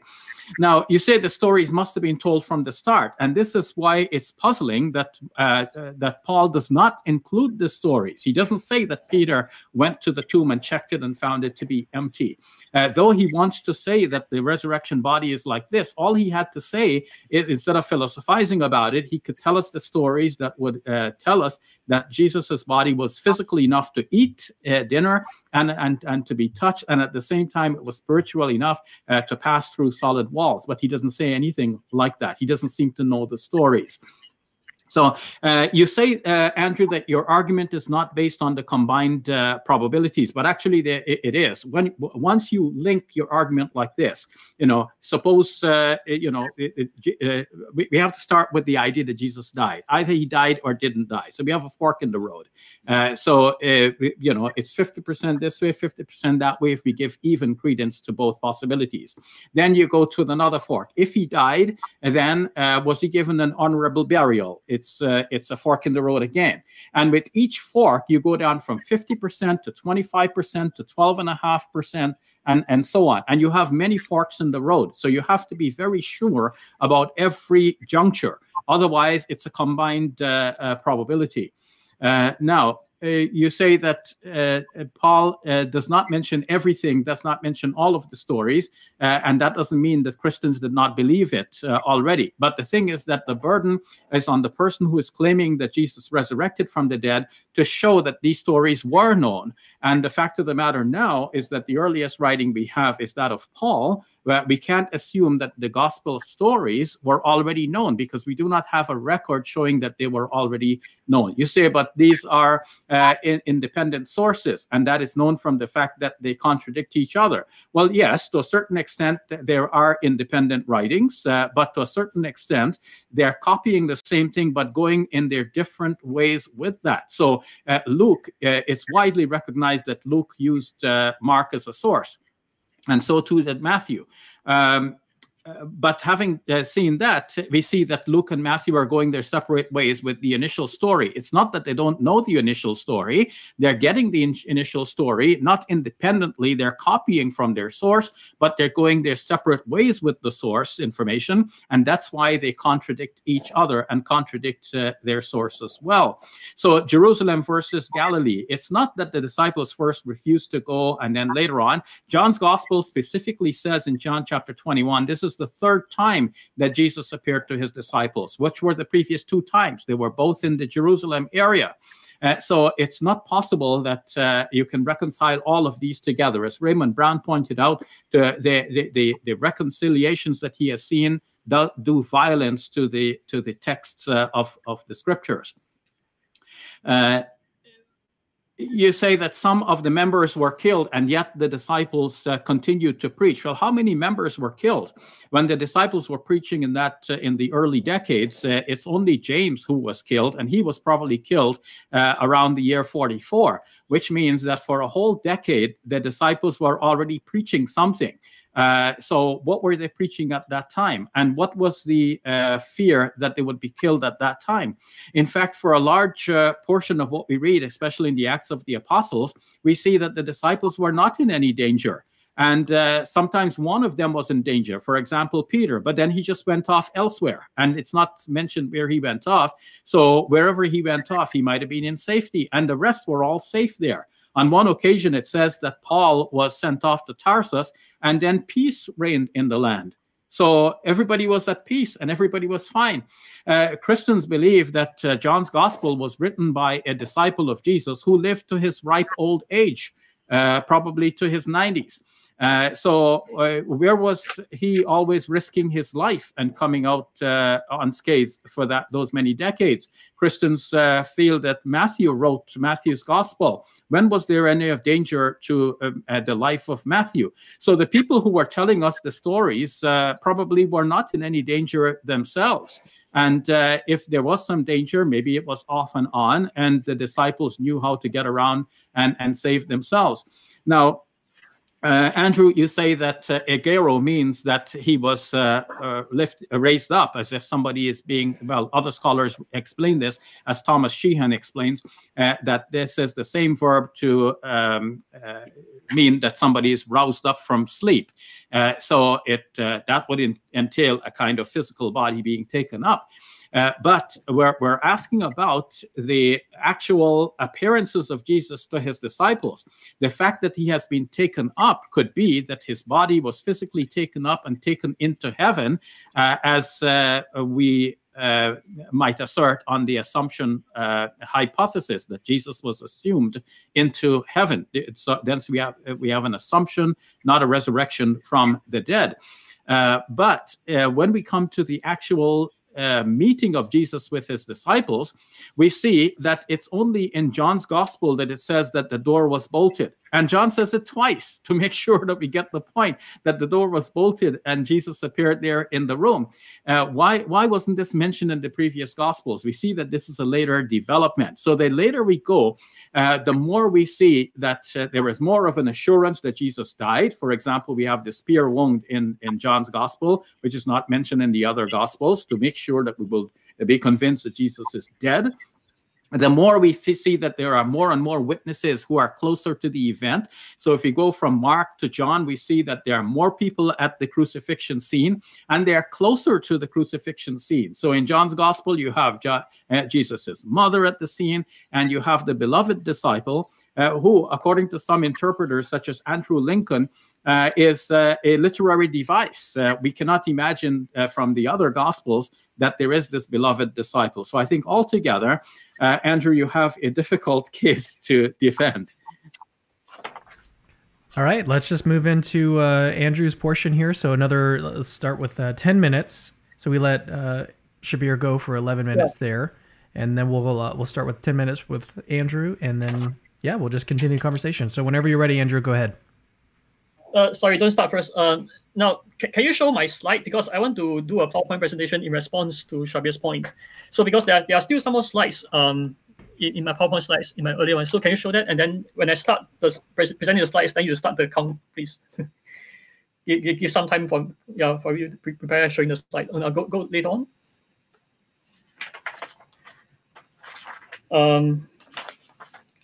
Later slides, please. Which slide should I start at here? No. Yeah, go down. Okay. Next. Okay, next. Okay, yeah, this one. Okay. All right. Yeah, you can start now. The countdown. Okay. So thank you, Shabir, for your very spirited response. So because the first point, you started by saying that Jesus could have survived crucifixion. So let me present on my slides to share with the audience, right? So we need to understand what the crucifixion means, right? Because there isn't much details in the Gospels, and so we can find out what crucifixion means by looking at the secular sources, right? So what does this term mean? Now, Cicero referred to this as the most disgusting penalty. Josephus says this is the most pitiful of deaths. So crucifixion is meant to kill, right? It's a death sentence, and the Romans make sure the victim died. So regardless of whether the details, Shabir may doubt over the detail about piercing in John, whatever. I mean, you can you can doubt all of this, but you must know what crucifixion means, right? It means that whatever the Romans make sure they died, no matter what means they use, right? They make sure the guy died. This is what it means.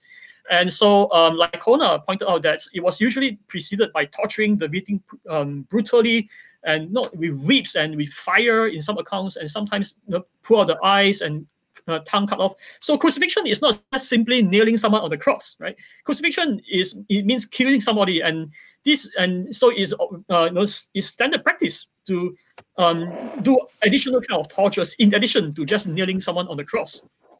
And I already mentioned the whipping just now, right? Whip until the veins come out, whip the bone.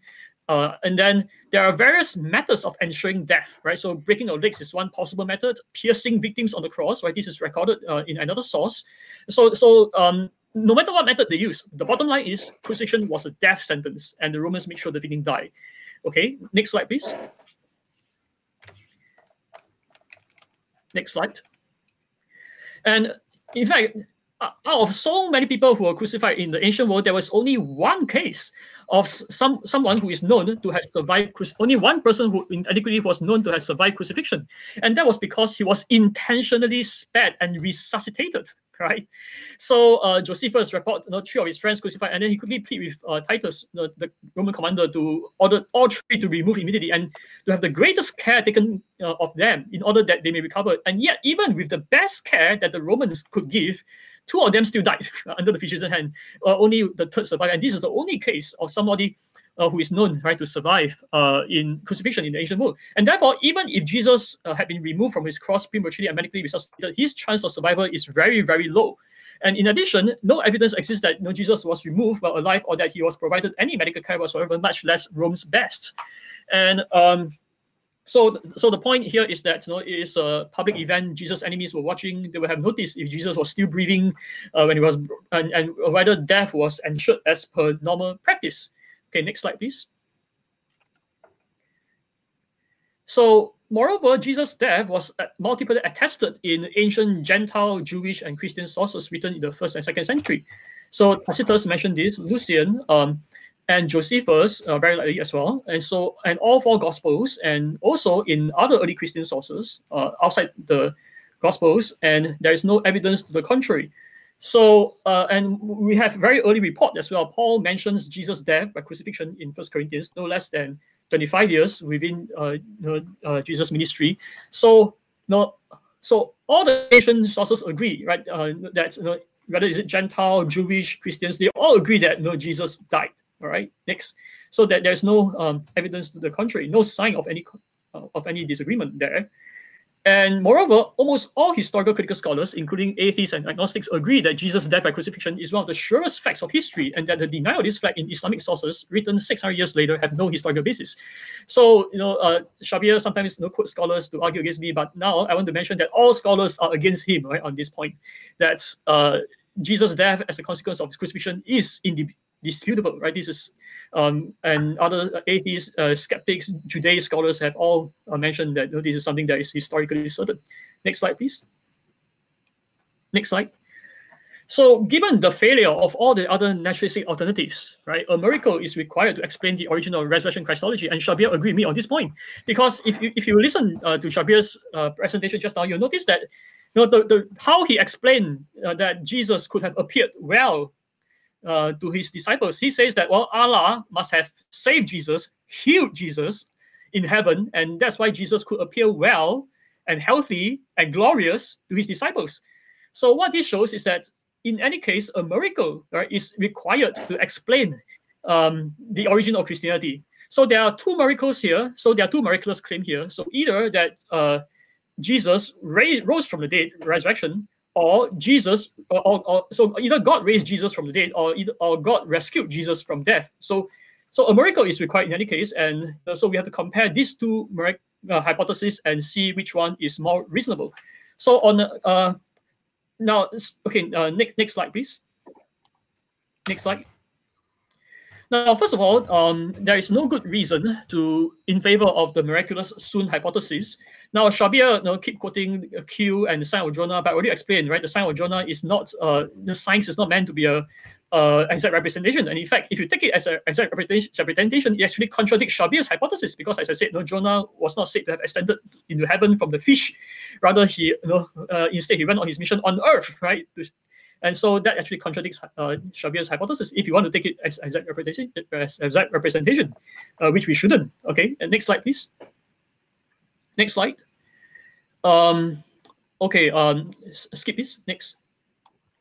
So there's no good reason to favor the Shabir's hypothesis, whereas there are good historical reasons in favor of the resurrection hypothesis.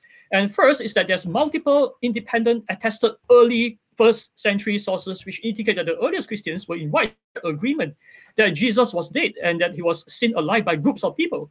So what needs to be explained is how they come to this widespread agreement, right? And in Shabir's case, there is no early tradition that says that Jesus was merely rescued, and the Islamic sources are all very late. They were written 600 years later, and there was it's not based on any eyewitness sources, and so it is historically unreliable compared to the Christian sources that we have. Next slide. And almost all historical critical scholars, including atheists and agnostics, agree that Jesus' death and resurrection was what the earliest Christians believed. Okay, next slide, please. Next slide. And Richard Bauckham pointed out that Paul did not have sufficient power to invent Christianity. This is a myth that many Muslims think, right? They think that, well, Paul is the one who invented all this, but actually Paul did not have sufficient power to invent this Christianity, this belief, because there was already a large Christian community in Rome long before Paul visited capital. Christianity must have soon spread to Egypt and Mesopotamia, which Paul had no involvement. The center from which early Christian movements developed and spread through the ancient world was not Paul, but the Jerusalem church, led initially by the 12 apostles and subsequently by James, the brother of Jesus. What was common to the whole Christian movement derived from Jerusalem, not from Paul. And Paul himself merely passed on the central message he preached from the Jerusalem apostles, who preached this at the very beginning. Next slide, please. So Yeah, now considering this point Igero, right? So just now Shabir claims that, well, maybe this Igero is referring to assumption to heaven. Now, but he neglects the context, because the context refers to Paul saying that Jesus died and then Igero. So as James Ware pointed out, the word Igero, when used with reference to the physically dead, always refer to the revivification of the corpse. It doesn't refer to immediate assumption to heaven. Next slide, please. Next slide. So we have good historical reasons in favor of the resurrection, right? Because solid evidence, such as disciples eating and drinking with Jesus together, this would have been required. No, even if the Gospels doesn't mention this, we can infer that such experiences would have been required in order to necessary to originate the widespread agreement among them that resurrected corpse was what they witnessed, rather than just a spirit. And so Shabir's hypothesis lacks explanatory power to explain how did the earliest Christians come to this widespread agreement that Jesus was bodily resurrected, rather than merely ascended to heaven, right? Rather than merely healed by Allah. Next slide, please. Next slide. And so we not only have good historical reasons to prefer the resurrection hypothesis over Shabir's hypothesis, we also have good theological reasons in favor of the resurrection. Because remember, we are now comparing two miraculous hypotheses, right? So we have to, since both are supposed to be miracles, we have to take into account theological considerations. Now, the first is that the fact that on the resurrection side, the fact that the earliest followers of Jesus were in widespread agreement that Jesus resurrected is consistent with God's plan to reveal himself through the death and resurrection of Jesus. It's consistent with God's plan to reveal. So the resurrection hypothesis is consistent, whereas Shabir's hypothesis is inconsistent. Why? Because it implies that by raising Jesus straight to heaven from the tomb, Allah himself was to be blamed for causing the followers of Jesus to believe that Jesus resurrected, and resulting in millions embracing Christianity and rejecting Islam, and causing his prophet Jesus to be the most spectacular prophetic failure ever. All his followers misunderstood him on this most important point of doctrine. And after causing this misunderstanding, Allah allowed it to go unchecked and only revealed the truth 600 years later. Now, I find this very hard to believe. Okay, next slide. We just hit the 10-minute mark, by the way. Okay, I'll stop here. I'll present my last slide next time. Thank you. Okay, all right. Let's move on to. Let me go ahead and I'll just pull it up, Shabir. So whenever you're ready, you can go ahead and begin, Shabir. Oh, you're ready for me? Yes. Okay, I thought Andrew wanted to present one last point. I'll present my last slide the next round. Yeah. Okay, good. So thank you, Andrew. And this is so interesting. And we're friends, and I want that at the end of this we should remain friends. I want Christians and Muslims coming out of this to have a better understanding of each other, and that starts with you and me. And not only understanding, but appreciation and love for each other. So as for theological considerations... Sorry about that, Shabir. We might... I'm looking at the time now, and 10 minutes for you is going to wind us at 9:55 my time. And so what I'm thinking is that this might need to be the last response that we get from Shabir, and then we can move into some closing statements. And if we want to stay within the 2-hour, time frame, then we're going to have to do closing statements around 2 or 3 minutes each. We'll see what we can do, but I'm thinking this might need to be our last formal exchange or back and forth, and then we can just move into closings. How does that sound? Sure, fine with me. And then maybe we can do a part 2. How about that, Andrew? Okay. Yes. Sure. Yeah. So I well, Andrew had suggested another topic regarding the Trinity or something like this. So I'm open to any of this. Yeah. Excellent. All right. Well, let's do one more response from Shabir, and then we'll move to some closing statements. So sorry about cutting you off there. I just wanted to. I just noticed the time and thought that it was important that we sort this out before you begin. All right. Go ahead. Sure. How much time do I have? 10 minutes. Okay.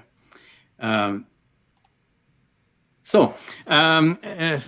as for theological considerations, I'm glad you brought this up, actually, because I didn't want to unnecessarily introduce the theology into this, because as you know, Muslims have a great difficulty understanding the Christian theology regarding the cross, because from a Muslim point of view, it seems odd that God would plan the crucifixion of his son and then use that as a way of appeasing his own wrath in order to forgive people. From a Muslim point of view, if God wants to forgive people, he just forgives them, and it doesn't cost God anything.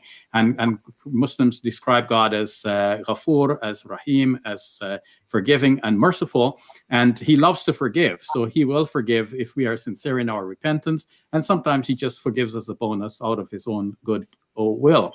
Now, as for the idea that, if God raised Jesus up into heaven without having him die and reappearing to his disciples alive, this does not contradict anything in Muslim theology. In fact, it would show that God is merciful towards his servant, and he comes in to rescue the servant after the servant has borne as much as that servant can bear. And Jesus, as a prophet of God, was willing to face his enemies and face persecution. He becomes actually a model for us to face persecution and to be willing to speak the truth despite what the consequences will be. As for the explanatory power of the hypothesis that I've advanced, well, it explains a lot. It explains how Christians could have come to think that Jesus has resurrected from the dead. It explains how the various resurrection stories emerged in the various Gospels and why they contradict each other, because there was a core. The core was that God raised Jesus into heaven. This explains a lot of the early proclamations that are found in 1 Thessalonians and elsewhere, where just the exaltation of Jesus is spoken about. So Jesus was exalted, which could mean that he was taken up into heaven. And there is a narrative in one of the Muslim classical commentaries on the Quran, Tafsir Jalalain, that says that Mary, the mother of Jesus, was distraught at the absence of Jesus, and God caused her to see a vision of Jesus to give her satisfaction. As a Muslim, I'm open to the possibility that, as Raymond Brown said, the disciples saw a vision of Jesus. But of course, that does not mean that the disciples would be right in concluding that Jesus resurrected from the dead in the way in which the Gospels narrate. And I'm not saying that the disciples reached that conclusion. We actually do not have the writings of the original disciples of Jesus, and even their preaching in the Acts of the Apostles it is really given in the words of the writer of the Acts of the Apostles, not the original preachings of the disciples. And yet it is interesting that in those preachings we find indication that Jesus did not die. For example, Peter quoting Psalm 16, saying that Jesus's body did not decompose. Well, if his body did not decompose, that means that he did not die. It's not that he died, he suffered decomposition and then a reversal by the resurrection. It's just that he did not decompose to begin with. They quote also Psalm 118, referring to Jesus as the cornerstone which the builders had rejected. Well, if you go to Psalm 118, we see that this is about a person who clearly says, I did not die. And so this explains actually a lot. And as for egero, indicating a revivification of a corpse, well, yes, that's the term that later on comes to be used, but we don't know what was the original term that was used. But even this term could mean that Jesus was asleep. And Thomas Sheehan, in his articles in the Resurrection Source Book, pointed out that in the Gospels themselves, egero is used to indicate rousing a person from sleep, such as when, for example, Jesus was asleep in the boat and his disciples came to rouse him. That's the same verb used. He wasn't resurrected from the dead. He was just awakened from sleep. So it could be that Jesus was asleep. And then from his sleep in the tomb, God aroused him up and took him into heaven. Now, as for Paul and his credibility on this, well, Paul is representing one stream of thought here, and he's preaching what he preached. We cannot extrapolate from that and say that everybody else was preaching the same thing, because now we know from the Q Gospel that some people had a different idea of how Jesus was vindicated. He was vindicated by assumption into heaven, not by resurrection and then ascension. As for the sign of Jonah, this could have many different interpretations, but Dieter Zeller's interpretation is that it means that as Jonah was alive, Jesus was also alive. And this is Matthew's interpretation, it would seem, because he says, as Jonah was 3 days and 3 nights in the belly of the whale, so too will be the Son of Man. Well, it wasn't a time factor, as has been pointed out by some others, especially Sheikh Ahmed Deedat, but it may have been that as Jonah was alive, so too was Jesus alive, and then obviously in the end God took him up. As for the swoon hypothesis, this fell into disfavor because it could not explain what happened to the body of Jesus afterwards. But on the Islamic view that God raised Jesus into heaven, now that part is explained, and the swoon hypothesis therefore remains a viable hypothesis. You say, well, nobody accepts this, not even the atheist scholars. Well, that's because the atheist scholars do not accept the narratives which are given in the New Testament to show that Jesus appeared to his disciples alive again. But once we come to accept those narratives, at least in some rudimentary way, to say that Jesus is still alive in heaven, well, then the swoon hypothesis comes back to the fore. Because if you know that Jesus was alive after the crucifixion event, that would mean that he didn't die at the crucifixion event. He must have died sometime after the last time he was seen alive. So you're right, Andrew, that we both have a miracle in the end. But which miracle is easier to believe? To say that somebody came back from the dead, that requires a greater bit of evidence to prove that. Both Muslims and Christians believe that Jesus was eventually raised up into heaven. So we're even Stephen on that score. And now Christians have one more thing to prove, that Jesus actually came back to life. So Christians have a greater burden of proof. And to meet that burden of proof with the information that is there in the Gospels is very difficult, because as we have seen, the Gospels contradict each other in major ways, and the information in them do not prove to be reliable. As for his death being multiply attested, by, Josephus and Cicero and all of those are, well, not Cicero, but Suetonius and Tacitus. Well, they're just talking after the fact about a widespread story. They're just reporting what everybody seems to know. And that assumes that Jesus did not come back and meet with his disciples and have dinner with them. Because the moment you tell somebody that Jesus was there having dinner on a certain date, everybody knows he must have died sometime after that date, unless you can prove absolutely that he died before that and that he resurrected again from the dead. But that proof is not available because, as Thomas Sheehan pointed out, there was no coroner on the scene. And we see that the efforts of the later Gospels are such to try to convince us that Jesus died by introducing unhistorical bits of data, like, for example, the spear thrust in Jesus's side, recorded only in John's Gospel. When we see that the Gospels are going out of their way to try to convince us of the death of Jesus, that increases our suspicion that perhaps Jesus did not actually die. And that lends credence to the idea that Jesus was taken up alive into heaven by God. You say there's only one case of a person surviving death on surviving the cross, but that's the only case that we know of. And probably these persons were hanging there for days. We don't know how long, perhaps 2 days. But in Jesus's case, he was hanging on the cross only for a few hours. And that's why Pilate marveled that Jesus could have died so soon. And it would seem that the Gospels of Matthew and Luke eliminated that mention of Pilate's amazement, lest their readers should also start wondering how Jesus could have died so soon. And you mentioned Cicero in the context of saying that crucifixion was brutal. Yes, generally was. But in this particular case, look at the centurion, who was by definition the head of 100 soldiers, and he was obviously in charge of the event. And he, by this time, became a Christian because he said, truly, this man is the Son of God.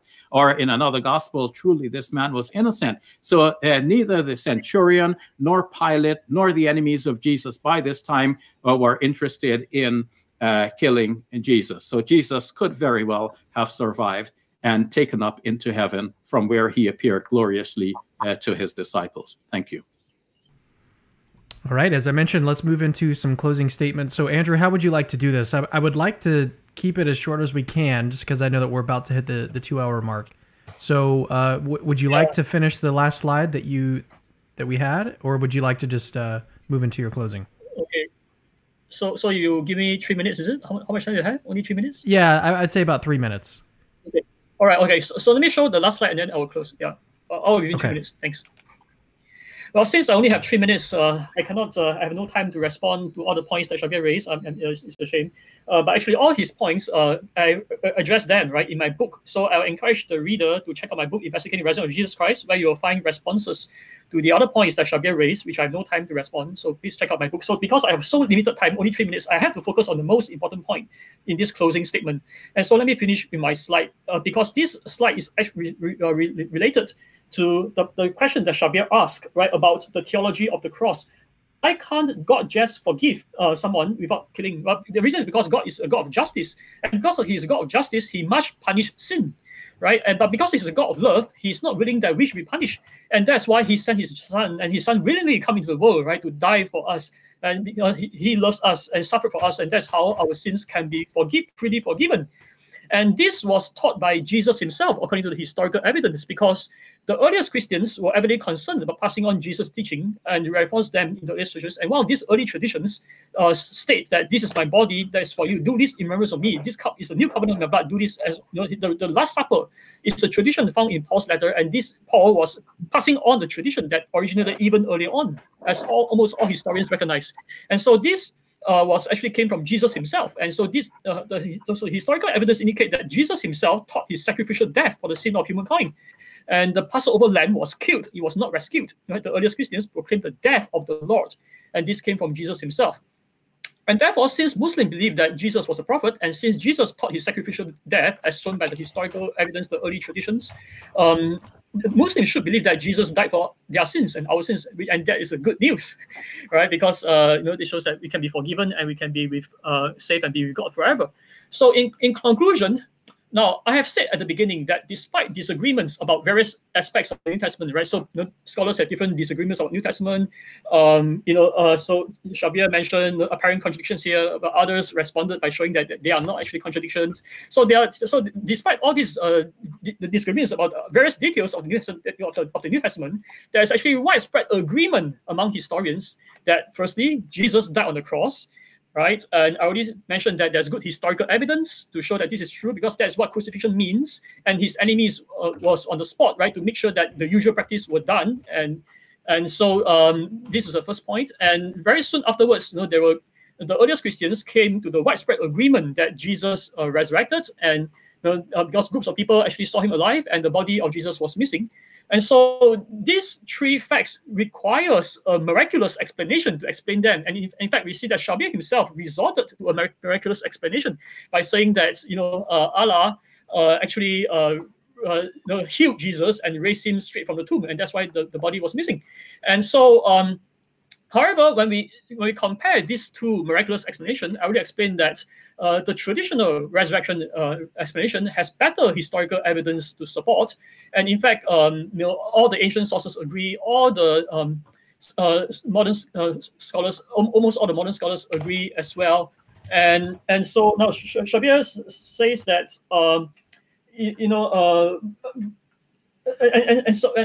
Xavier says that, well, there's no theological problem because God saved his servant. No, this is something, there's no theological problem. But the problem is that on his hypothesis, Allah was the one who caused all the ancient scholars and all the modern scholars, right, to disagree with Islam, right, by agreeing that Jesus actually died and he rose again. And the word igero, when used with reference to the dead, it means a dead corpse coming alive. I mean, it can, when referring to the people who are sleeping, it can refer to waking up from the sleep. But when referring to those who are dead, and all the early Christian sources agree that he was dead, right? He refers to a body, Jesus become body alive again. And so, on the basis of this understanding and all the historical evidence we have, we can conclude that Jesus was dead and he was resurrected. And so this is the good news, right? And so with that, I close my my statement. All right, and we'll turn it over to Shabbir. So you've got around 3 minutes. So if you go a little bit long, no worries. And just share your closing thoughts with us. Okay, sure. So as for the waking from sleep, Andrew, I'm glad you've agreed that in the context, the verb can mean waking from sleep, egero. And you say, but the context is that everybody's saying that he died. But the problem is that they're only assuming that he died. For example, when in the Gospels it says, in the Gospel of John, they came to break his legs, but when they saw that he was already dead. What do you mean they saw he was already dead? The writer means that the onlookers thought that Jesus died from the way he appeared, and so they didn't break his legs. But nobody verified, as far as we can tell. As Thomas Sheehan points out, there was no coroner on the scene. As for historical support, you are assuming that the gospel narratives are correct. But when we discount the appearances of Jesus as narrated in the Gospels, then we are left with a puzzle as to what really happened with Jesus. Secular historians will assume that he died because either he died sometime on the cross, or maybe when he was put in the tomb, maybe he expired there. Jesus now will be presumed to be dead, even if his body is missing. That's history. But if we go back to the scene and we ask, how do we know when exactly he died? One gospel says that he died before the curtain of the tomb was, the curtain of the temple was torn in two. The other says that he died after the curtain was torn in two. So nobody knows exactly when he died. There's only a presumption that he died. So as for this widespread agreement, that is only because people are discounting the resurrection narratives, and they're saying, well, he must have died. You say that this idea came from Jesus, that he will die on the cross. Well, that's assuming the truth of the gospel narratives. But when we go back, we can see, for example, there is a book on the evolution of the Lord's Supper. And it's possible that Jesus just simply had a simple Jewish meal with his disciples, and that came later on to be interpreted along Christian lines as Jesus dying for the sins of the world. Luke does not seem to have that theology. And to the idea that God must punish sin to the extent of punishing his son, this to Muslims seems rather strange. And you say that the son was willing. Well, the fourth gospel shows that he was more willing than ever, because in the first three gospels, he prays to be saved from the cross in the Garden of Gethsemane. But the fourth gospel, the gospel according to John, says, now my soul is troubled, and what shall I say? Father, save me from this hour. But it is for this reason that I came to this hour. So the fourth gospel shows him to be quite resolute, whereas the earlier gospels show him to be wavering on that plan. And why would God want to strengthen him to make sure that he goes ahead with it? Why doesn't God just simply forgive people? You say because God is just, but God is also merciful, and his justice can be tempered with mercy. So thank you all. I'm so glad that we're doing this. Let's remain friends. Let's discuss more. All right. Thank you guys so much for joining me today. And thank you for watching. It's been, this is a 2-hour discussion. So if you've made it all the way to the end, you're awesome. You should consider subscribing, as I mentioned at the very beginning of this stream. But again, thank you so much, Shabir Ali and Andrew Loke, for coming on. There's a million other things that we could discuss, even in this topic alone. So I realized that at some point we've got to end. We've got to stop talking, and everybody's got to go to sleep. But thank you guys so much for joining me. It's been awesome. And thank you, Cameron. Thank you so much. It's been delightful to be with you. And yeah, thank you, Andrew, as well. Yeah, thank you so much, Cameron. Thank you, Shabir. It's great to discuss with you. Let's keep in touch, and hopefully we'll have time to discuss next time. Yeah, sure. Yeah, we can let's talk an email, figure out if we want to do a different topic, or if we want to do sort of a round two, maybe continue the conversation. We can talk all about that in email after the conversation. But again, thank you guys so much for coming on, and we will see you guys in the next Capturing Christianity video. So see you later.